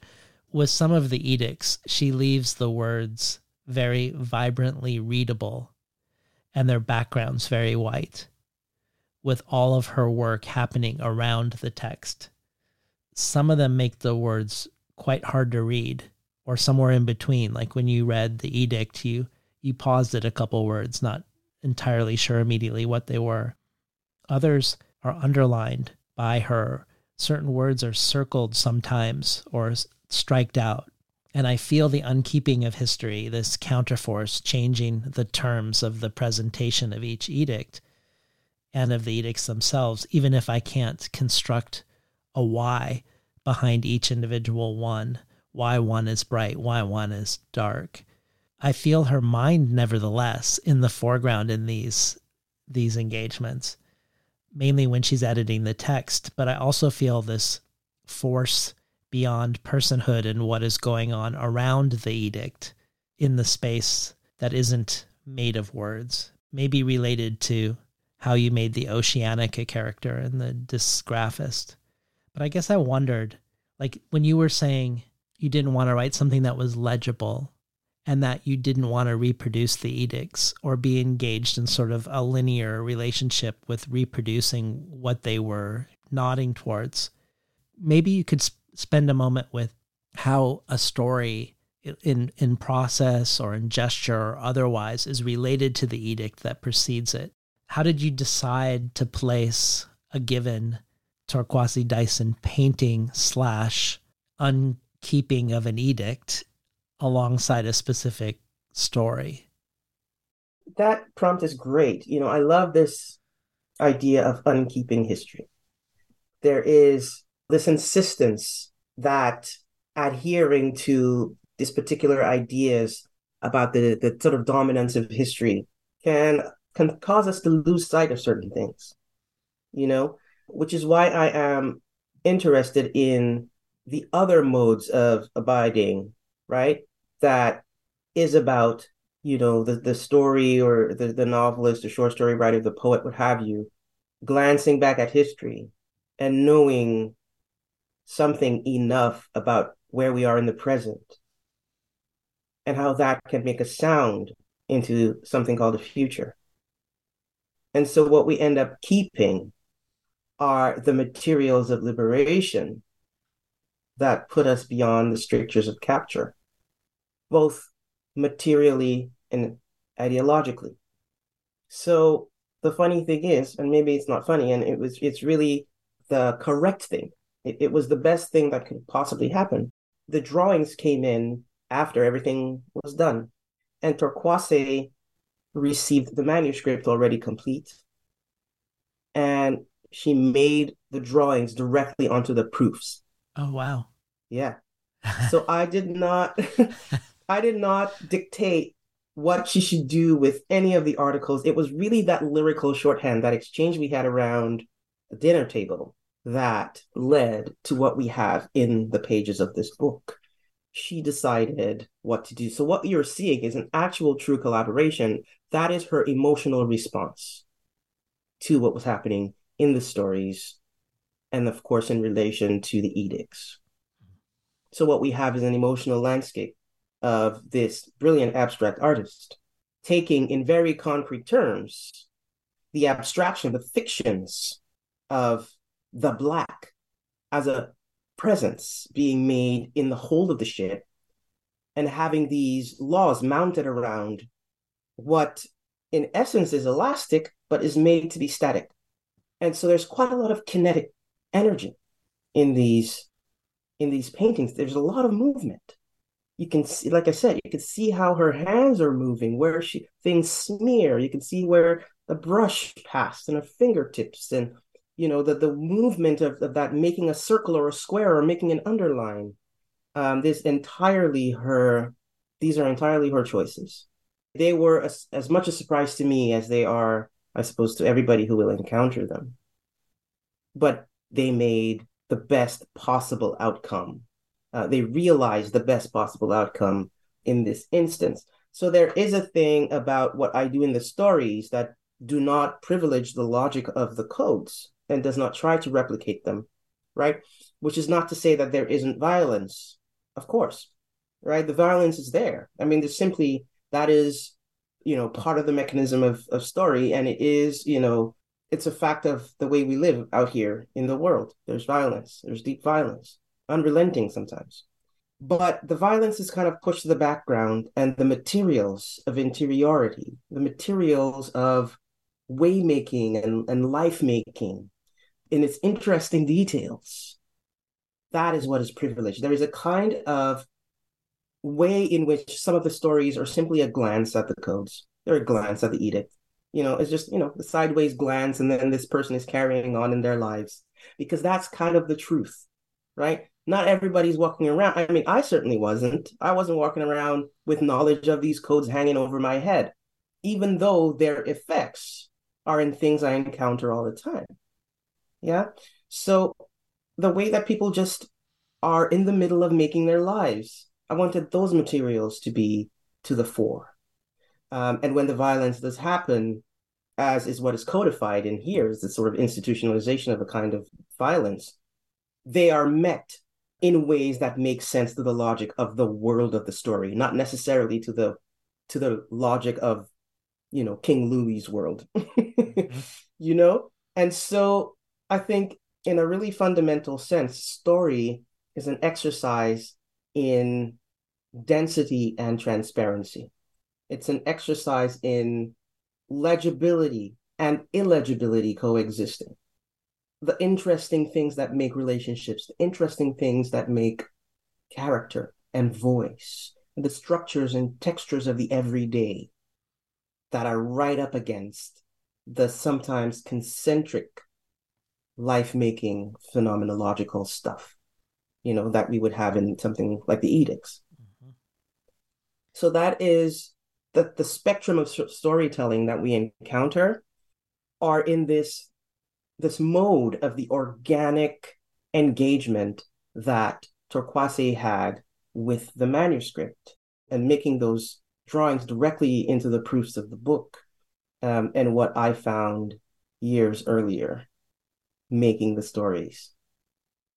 Well, stepping away from the structure of this book in particular and more wondering about your sensibilities more generally, we have a question for you from writer, scholar, and critic Ronaldo Walcott, whose own books include Black Like Who, Writing Black Canada, On Property, and The Long Emancipation Moving Toward Black Freedom. Hey, Canisia. It's great to be able to ask you a question. I'm looking forward to reading Code Noir, like so many others. Your work breaks with form in so many ways, and the description of this new book suggests that you are keeping at this practice of breaking with form. I'm wondering if you might say something about where does your irreverence for form come from? What motivates your impressive twisting of forms that we think we know into something else? Ronaldo, oh, how nice. What a lovely surprise. Thank you for that. Ronaldo, of course, is another one of those people who has done just an immense amount of work for thinking Black Canada and thinking Black being, just generally as a critic, as a cultural theorist. He's amongst the people working today whom to me are really indispensable. And I really hope that a lot more people pay attention to the work that Ronaldo is doing. Yeah, it really helps to clarify a lot about our times. Um, Ronaldo, thanks for that. Yes, you're right. I do have an irreverence for form. I've been told, people try to tell me why I'm like this because I don't want to lie to you and say that I even know why am I like this? I don't know. I just, I'm just like this, man. I found me like this. um, but people try to tell me, they'll say something like, "Oh, it's because you're an Aquarius." That's the answer. But of course, I hold skepticism toward all forms of cosmologies, truly. But on a very serious note, I'm interested in ideas. I find ideas fascinating, not just because they make for, a kind of intellectual exercise. No, I'm really interested in the way that ideas materialize in the world, the way that they animate the world and determine so much about how we live and shape the contours of our experiences. I find that extremely, extremely fascinating. And one of the main modes of my encountering ideas is in language. And then there are the formal principles at play for how language can move and what can cause someone who isn't me to identify the ways that language and ideas are working. And that is where the formal principles come in. Often I will find that the inherited form is not enough for what I am trying to do, because I really am trying to draw a parallel between the way that ideas are animated out there in the world in 3D space and what they do in our minds and what they do on the page and what the relationship is between the gulf, in that gulf between the page, the world, and then where the artist called the writer is located and what kind of work that the writer is doing. So I usually find that the traditional or inherited forms, they only take me partway. And I think that because I have spent enough time in the study of forms, then I can figure out relatively quickly how to make them move in these different ways, in these atypical ways. Because formal principles for me, although they're given to us as these given things, as these pre-made containers, the invitation for me is to look at where the continuum is disrupted and what that can allow me to do. That is, in terms of what Nina Simone says, that artists responding to their time and artists reflecting their time. And so the way that these ideas, what we call ideas, the things we walk around with, how they have material consequences. I try to find some way to make that convincing on the page. It's really that. But also, I think I owe a debt, if we want to call it that, to my how very easily I get bored. I get bored so easily. And so I always have to find ways to configure and choreograph myself away from boredom. And that's one of the ways that I find I like to play with form. Did you acknowledge boredom in your acknowledgments? Oh, goodness, I forgot. You see, but I did put a bracket in there for the things I forgot and the people that I forgot. Right. So boredom would be in that. Shout out to boredom. Shout out to that. Well, I wanted to return to Otania's description of your work as difficult and necessary, because to me, I feel like the difficulty is necessary. It feels similar to Christina's book, Ordinary Notes, where I felt like the more you put into it, the more you get back. Most of these stories don't have the shape of traditional short stories. And like the stories in Lydia Yuknevich's Verge, where by design, many of them depend upon the others to function, to complete themselves in a certain way. There's a sense of accretion that is, I think, necessary to Code Noir. There's even one story within the book that meditates on itself in a way, or meditates on story, saying, the story that does not obey itself produces another mark of authority. So when will you tell me, sanely, with authority, what abundances, what rips such a story? Who might invite its targets? Does the story have a target if we know nothing of who can read the unclassifiable? Would you mind? And when you won the Wyndham Campbell Prize, you did this great video with Ronaldo of the two of you having a conversation while cooking a meal, and you would stop with individual ingredients to speak of their significance, their histories or legacies within cultural or familial or personal memory, in a way that I think could be one way to view the stories within this book in relation to the book as a whole, that you have these ingredients that can't be separated out once they've been cooked, but are distinct things going in.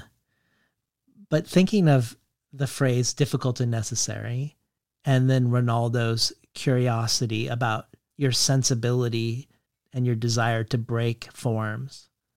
Talk to us about your notion of audience, of address, and of readership, if you think of these things at all, whether when writing or afterwards. I know that's not true for some writers. What are your thoughts on audience address and the reader in this regard?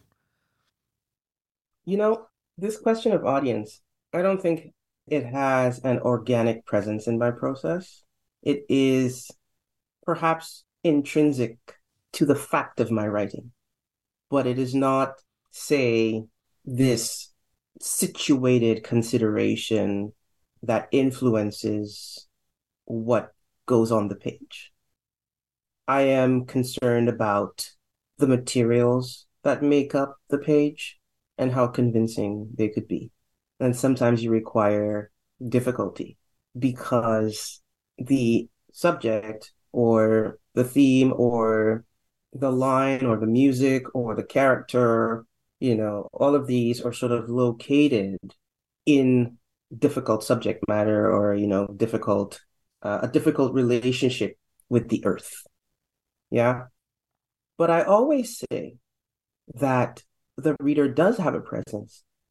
It's a participatory one, that I do not view the reader as a mere instrument for consumption or as someone just waiting to perform the duty of being a receptacle.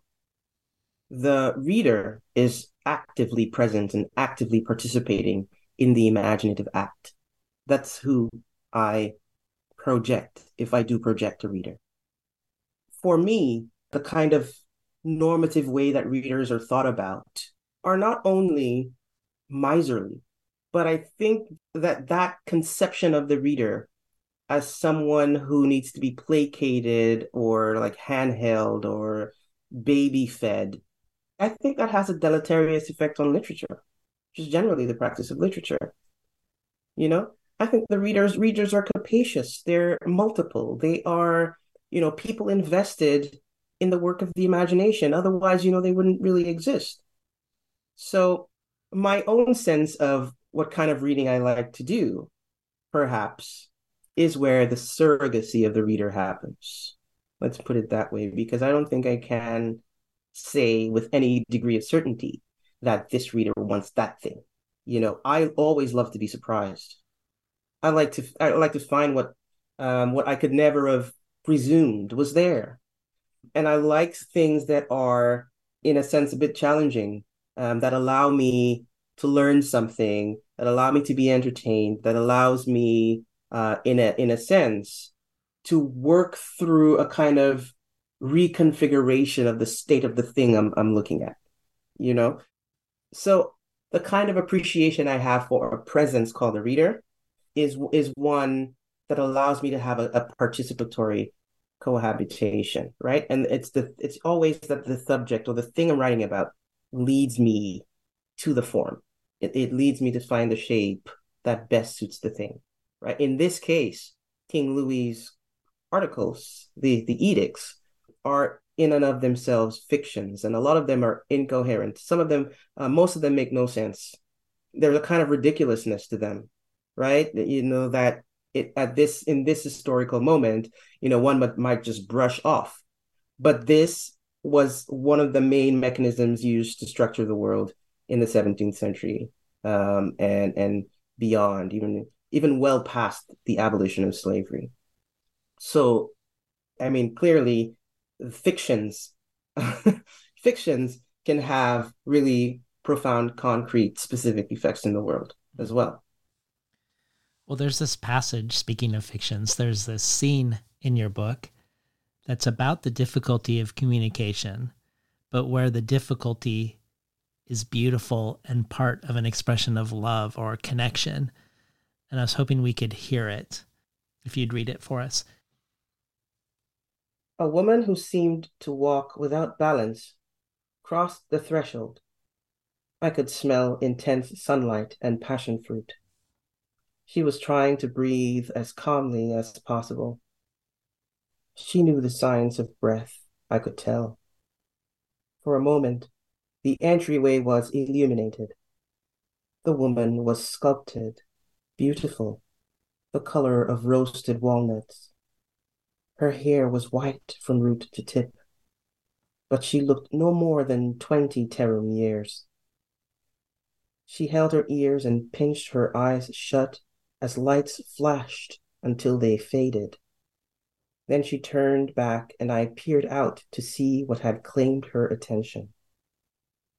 The crew of milky scientists were pointing at the spot where the woman had stood only a moment ago, beyond the threshold, now full of complaint. But I kept quiet, so I was not surprised that she did not notice me at first. When she turned back, I had moved closer to her, and she threw a fist at me. Her hand passed through me and I laughed. She stumbled back then, quieting her breath. I could tell she had already adjusted to the newness of this place, or she could have been a most expert pretender. I said, "Hello." She did not answer. I spoke again in Spanish, French, Arabic, Creole, Dutch. Nothing. "Aché," I said, and she lit up. She said, "Carmine Baptiste." But I could not hear her.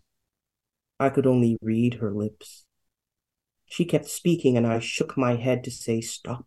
I cannot read your lips leaping as they do." We had to figure out how to communicate.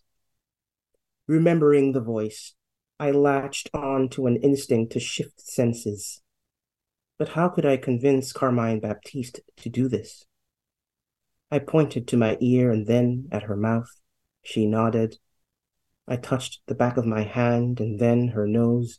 She bent, it seemed by instinct, and touched her nose to my hand. I nodded. I placed my nose close to her mouth. It wasn't until we touched, tongue to nose, that I understood my first few sentences. She began speaking again. I smelled Igbo and Yoruba. Had she switched tongues? What I smelled from then on had the potency of sunlight and passion fruit. I smelled something about her being in search of her gods, how important she felt it was to be radically one-minded, a seeker in that pursuit. I noticed her rachitic legs and I looked up and smiled each time she said ancestor. What about the lost gravity here? Is that not why you really came? I smelled. Pointing back at the threshold, she said, "They don't need to know all of our ways. Let them believe we are who they assume us to be." Eventually, the charge from touching organs seemed to wear off. and we had to repeat the initial connection for every half-Earth hour. I tried hard to remember another time when touch wasn't an end or weapon. Maybe this was it. Listening to Canisia Lubrin read from Code Noir. I love that scene so much. Thank you. I want to spend some more time with this phrase, difficult and necessary, because of the way you took the notion of dysgraphia, which in Greek literally means difficult writing, and brought it into the dysgraphist. But the notion of dysgraphia that you are engaging with is from Christina Sharp. The way words such as humanity, child, or mother, when they encounter blackness, shift their meaning. Black children not seen as children, black mothers not seen as fit mothers or fit to be mothers. And as you've already alluded to today, most fundamentally the word human and humanity and who gets included in this. Where you say in Room magazine about the dysgraphist, it attempts to investigate the overlapping problem of the self as it pertains to the historically supremacist category of the human and the deadly hierarchies and material conditions this involves. It feels like often this exclusion is masked or dodged, where people, in contrast to their actions, will say, well, of course I want dignity for all, or I want equality for everyone, or I don't see color, or even the way the Code Noir orders masters to give their Sundays off for their slaves, which in a way feels like a sleight of hand. It seems to pretend one is treating them as humans with Christian souls, while at the same time doing this gesture in a way to cover up that they actually are not. But sometimes, and I'm thinking here of the siege on Gaza right now by Israel, it's expressed nakedly without this dodge, with a phrase like human animals, the phrase used by ministers in the Israeli government for the people they are attacking, which Dion Brand engages with in her poem In Jewish Currents called Prologue for Now, Gaza, with lines like, the inconceivable decibels of all the things we've lived before. We've been advised of the quotas of casualty this time, but of all the things I lost when I lost hearing was the sound of human animals. How did you come to be human animals? They asked. We were born, I told them. And later, no one can defend us. No one did. Some of us are meat like human animals, retrospectively eliminated.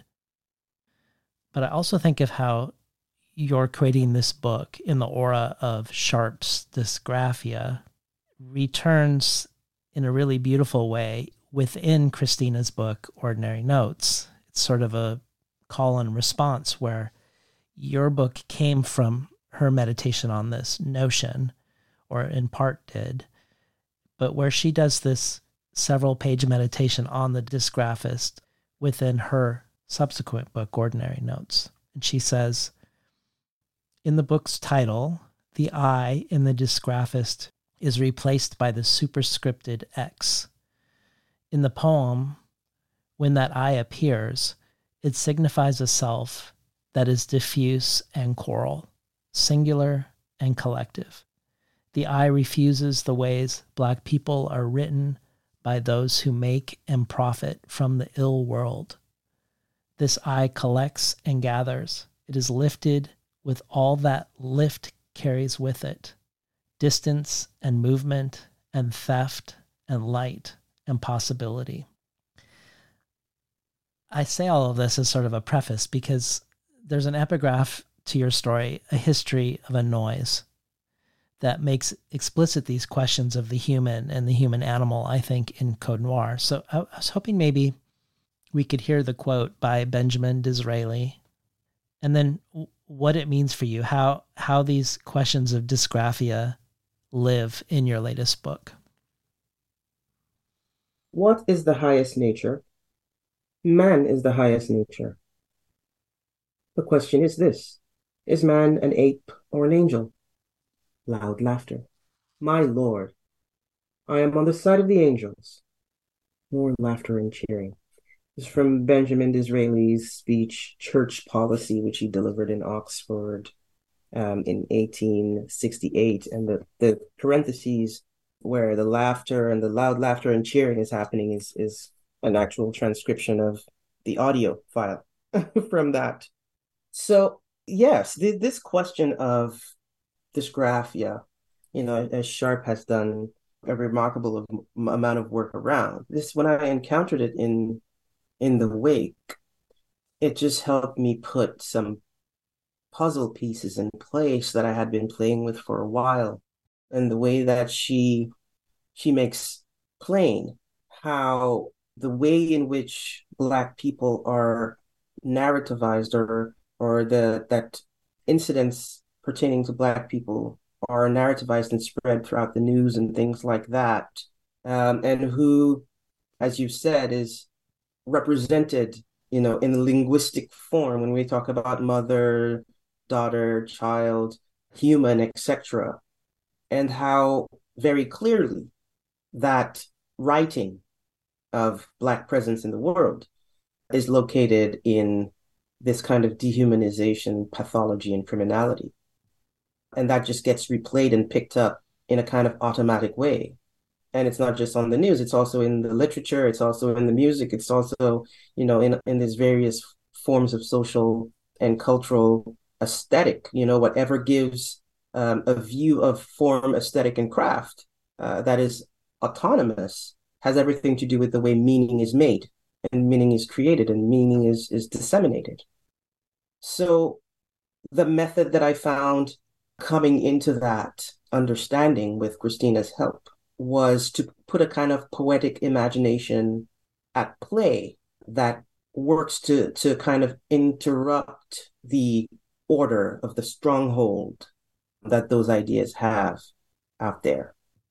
I mean, you talk about Dion's poem, Prologue for Now, Gaza, and the way that she meditates for several lines at a time on this notion of the human animal.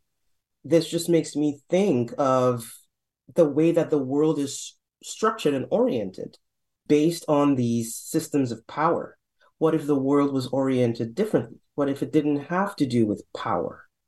What if it had to do with other forms of relation that are about a true heterogeneity of existence, where things are their own justification for existing because they exist, and because we have in this one precarious earth, the imperative is for us to share it.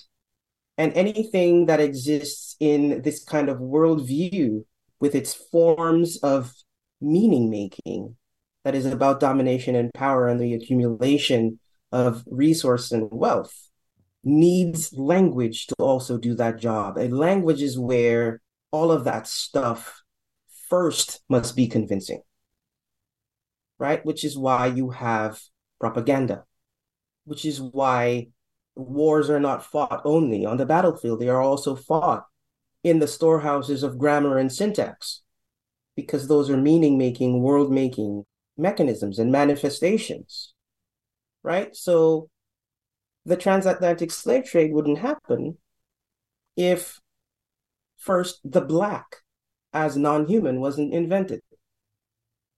The doctrine of discovery wouldn't happen without the savage being invented.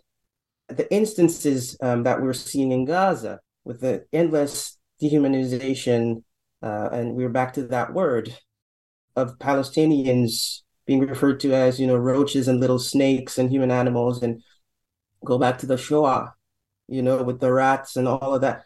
It's, those instances are constantly being conscripted and redeployed to suit what the mechanisms of power of the day need for their order of the world to continue.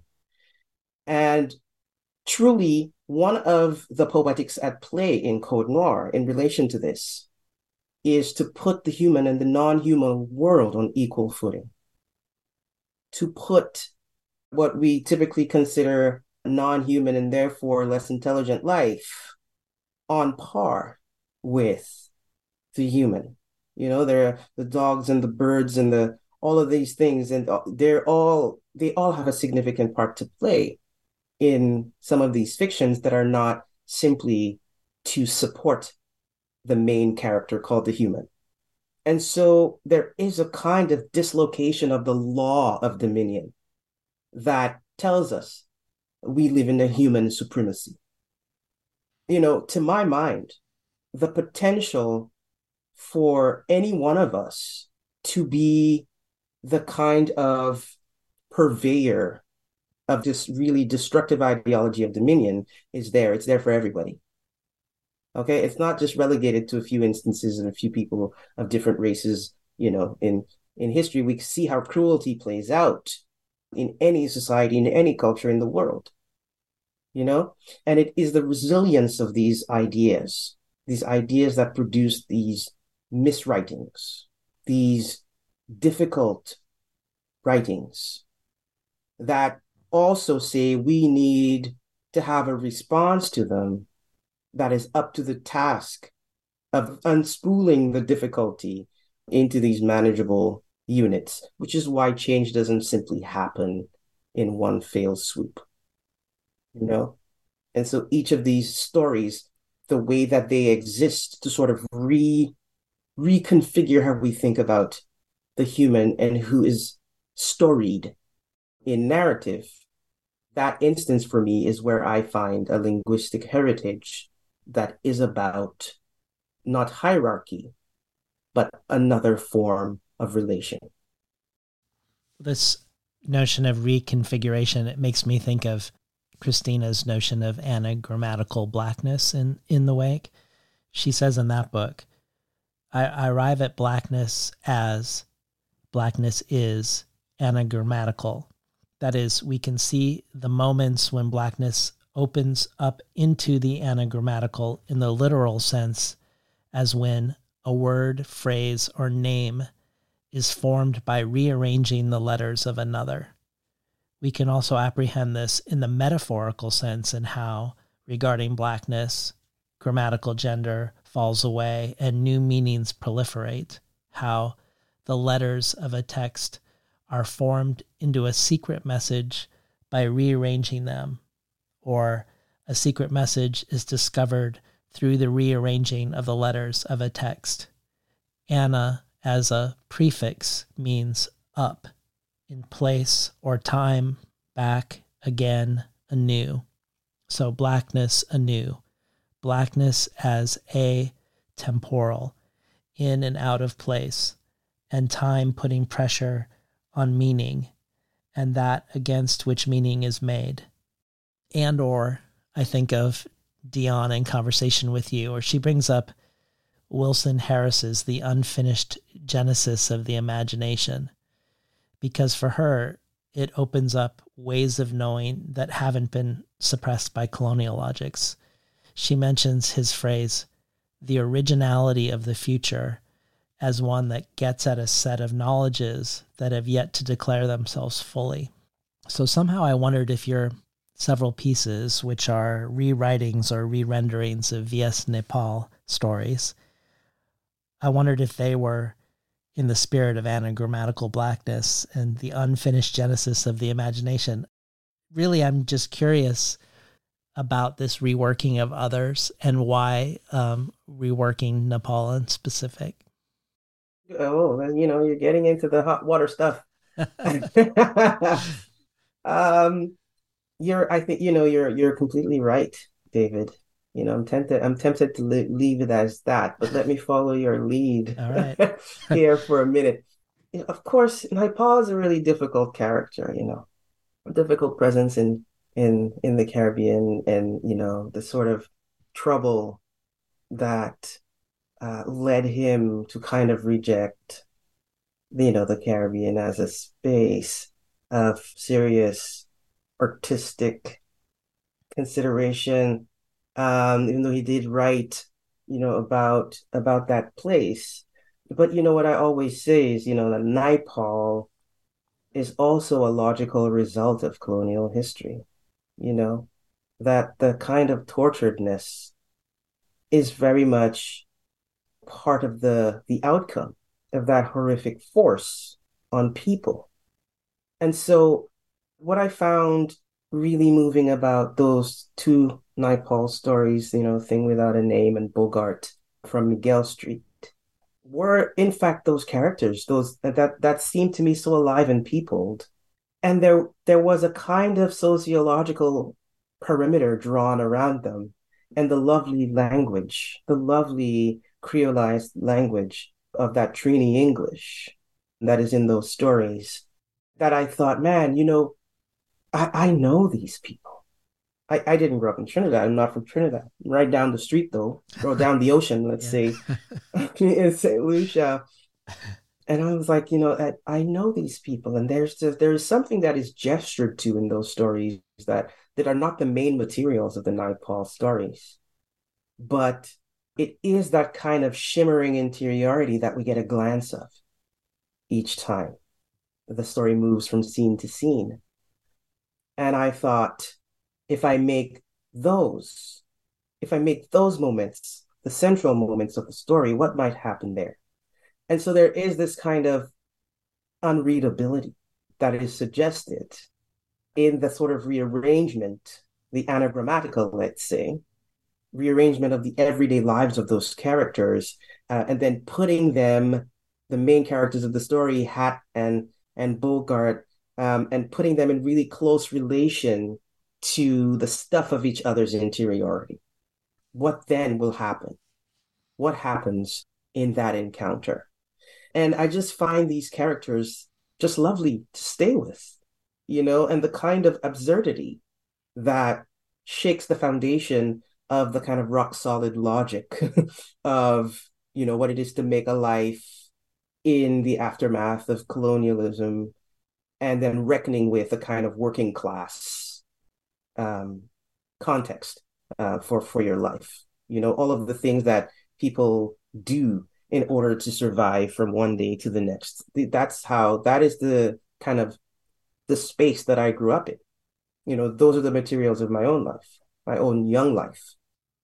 And sometimes people do things that present anagrammatically, or even as a kind of magic, as a kind of conjuring. What you make out of nothing in an instant could be worthy of story, of being narrativized. Yeah. And so while we are moved by narrative, even in an anagrammatical sense, moved by character, the whole animal of story and the work of a kind of poetic knowledge that undergirds it, for me, means that I wanted to give resonance to such experiences of the world as experience in and of themselves, not as like social comment. Yeah. And so consciousness plays and these sort of energies that the languages of those characters confer, means paradox and plausibility are rooted in the place of those stories. And I've been to Belmont Street, and I walked those streets, and I was like, this is something that, like, the energy of that might yield some kind of really interesting thing. And that is exactly what I found. And so these stories ended up being, a kind of haptic, song-like, repetitious, kind of thing in my iteration, which is different than what's happening with Naipaul. Well, I love that the closing remarks of the book are, now that you have read all the early drafts, prepare for consequences from friends, lovers, and enemies. So great. Before we close with a final reading, what else can we expect from you, or what are you working on, or have you finished since Code Noir? Well, you know what they say, if I tell you, I'll have to kill you and all the things like that. You can kill me and not tell me too if you want. No, they're lying. It's mostly lies. I do have work coming up. There's going to be poetry soon. More poetry. There's going to be more prose, the novel form. Oh. And work. Yes, and of course, I'm putting some thoughts down in nonfiction, some essays of some kind. So yeah, there's always a lot happening. But yes, very soon there'll be more poems. All right. Well, I would love to go out with a final reading. There's a page that I found the language particularly captivating that I was hoping we could hear. Page 286. It's so funny that the these experiments with the stories, the metamorphosis ones that I'm going to read right now, of course, those were instances where like the metaformal experiment of the book were given to a narrator who could reveal how the experiment is itself scrutinizing the act of writing itself, like the way that thing comes together. But for that to be somehow, as I say in that other story, a different mark of authority, and the one that is not really about writerliness, but a kind of assertiveness of thought making its way into the material story. So Metamorphosis 4. I am trying not to write my vague memory of land, the brown porous thing, inexplicably phosphine, shifting shape and color to suit the long, long tides. Expect no land here. Here is water untouched by anyone's dreams. All the earth was once empty of you. Wake now, you one-legged beggars, specters in the house of the dead. The point is, for some of us, what we saw from that distance disturbed us. And then it swept we across a greedy waterscape, something like a wave carrying a very big fight. I know you must be coming here too, but don't let these things you will feel turn you back. One human skeleton lodged in your ear, 100 years hurricane tossing trees and countries in your head. In your spleen, men carrying cloth sacks with the bones of thousands on their backs. Large mines still full of lithium in your liver. Sit up. The ships coming are full of you. You will arrive where everything died but the trees. Let me say no more than that. Thank you, Canisia Lubrin. David, thank you. Thank you so much for this indispensable gift of your cohabitation with literature. You are an international treasure. I don't know about that. And a pleasure talking to you. But it was a deep pleasure talking to you, and so worth the 4 years of anticipation today. Thank you. Thank you. I've been really looking forward to this. Me too. For a long time. And really, I've talked with a lot of people, but I really do mean it when I say that you're a step above. Really. Thank you. So Thanks, thank you so much. We've been talking today to Canisia Lubrin about her latest book, Code Noir. You've been listening to Between the Covers. I'm David Naiman, your host.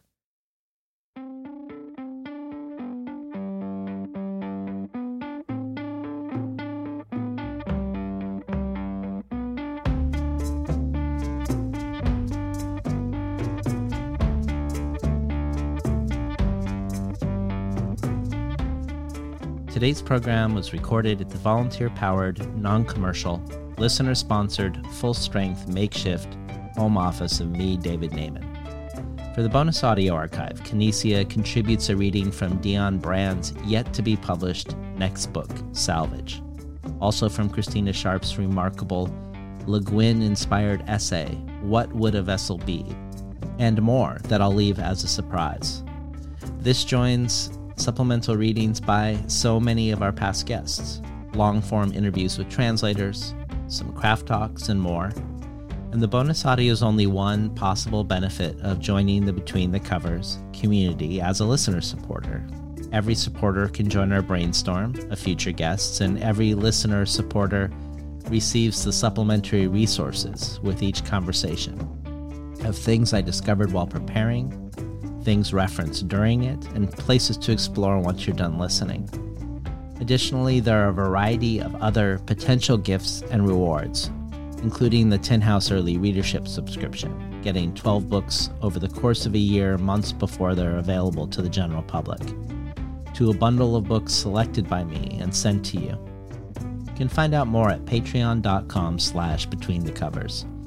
Or if you prefer a one-time donation, you can do so by PayPal at tinhouse.com/support. I'd like to thank the Tin House team, Elizabeth DeMeo and Elisa Ogie in the book division, Beth Steidel in the art department, Becky Kramer and Jana Shell in publicity, and Lance Cleland, the director of the summer and winter Tin House Writers Workshops. Finally, I'd like to thank past Between the Covers guest, poet, musician, composer, performer, and much more, Alicia Jo Rabins, for making the intro and the outro for the show. You can find out more about her work, her writing, and her music, and her film at aliciajo.com, ALICIAJO.com.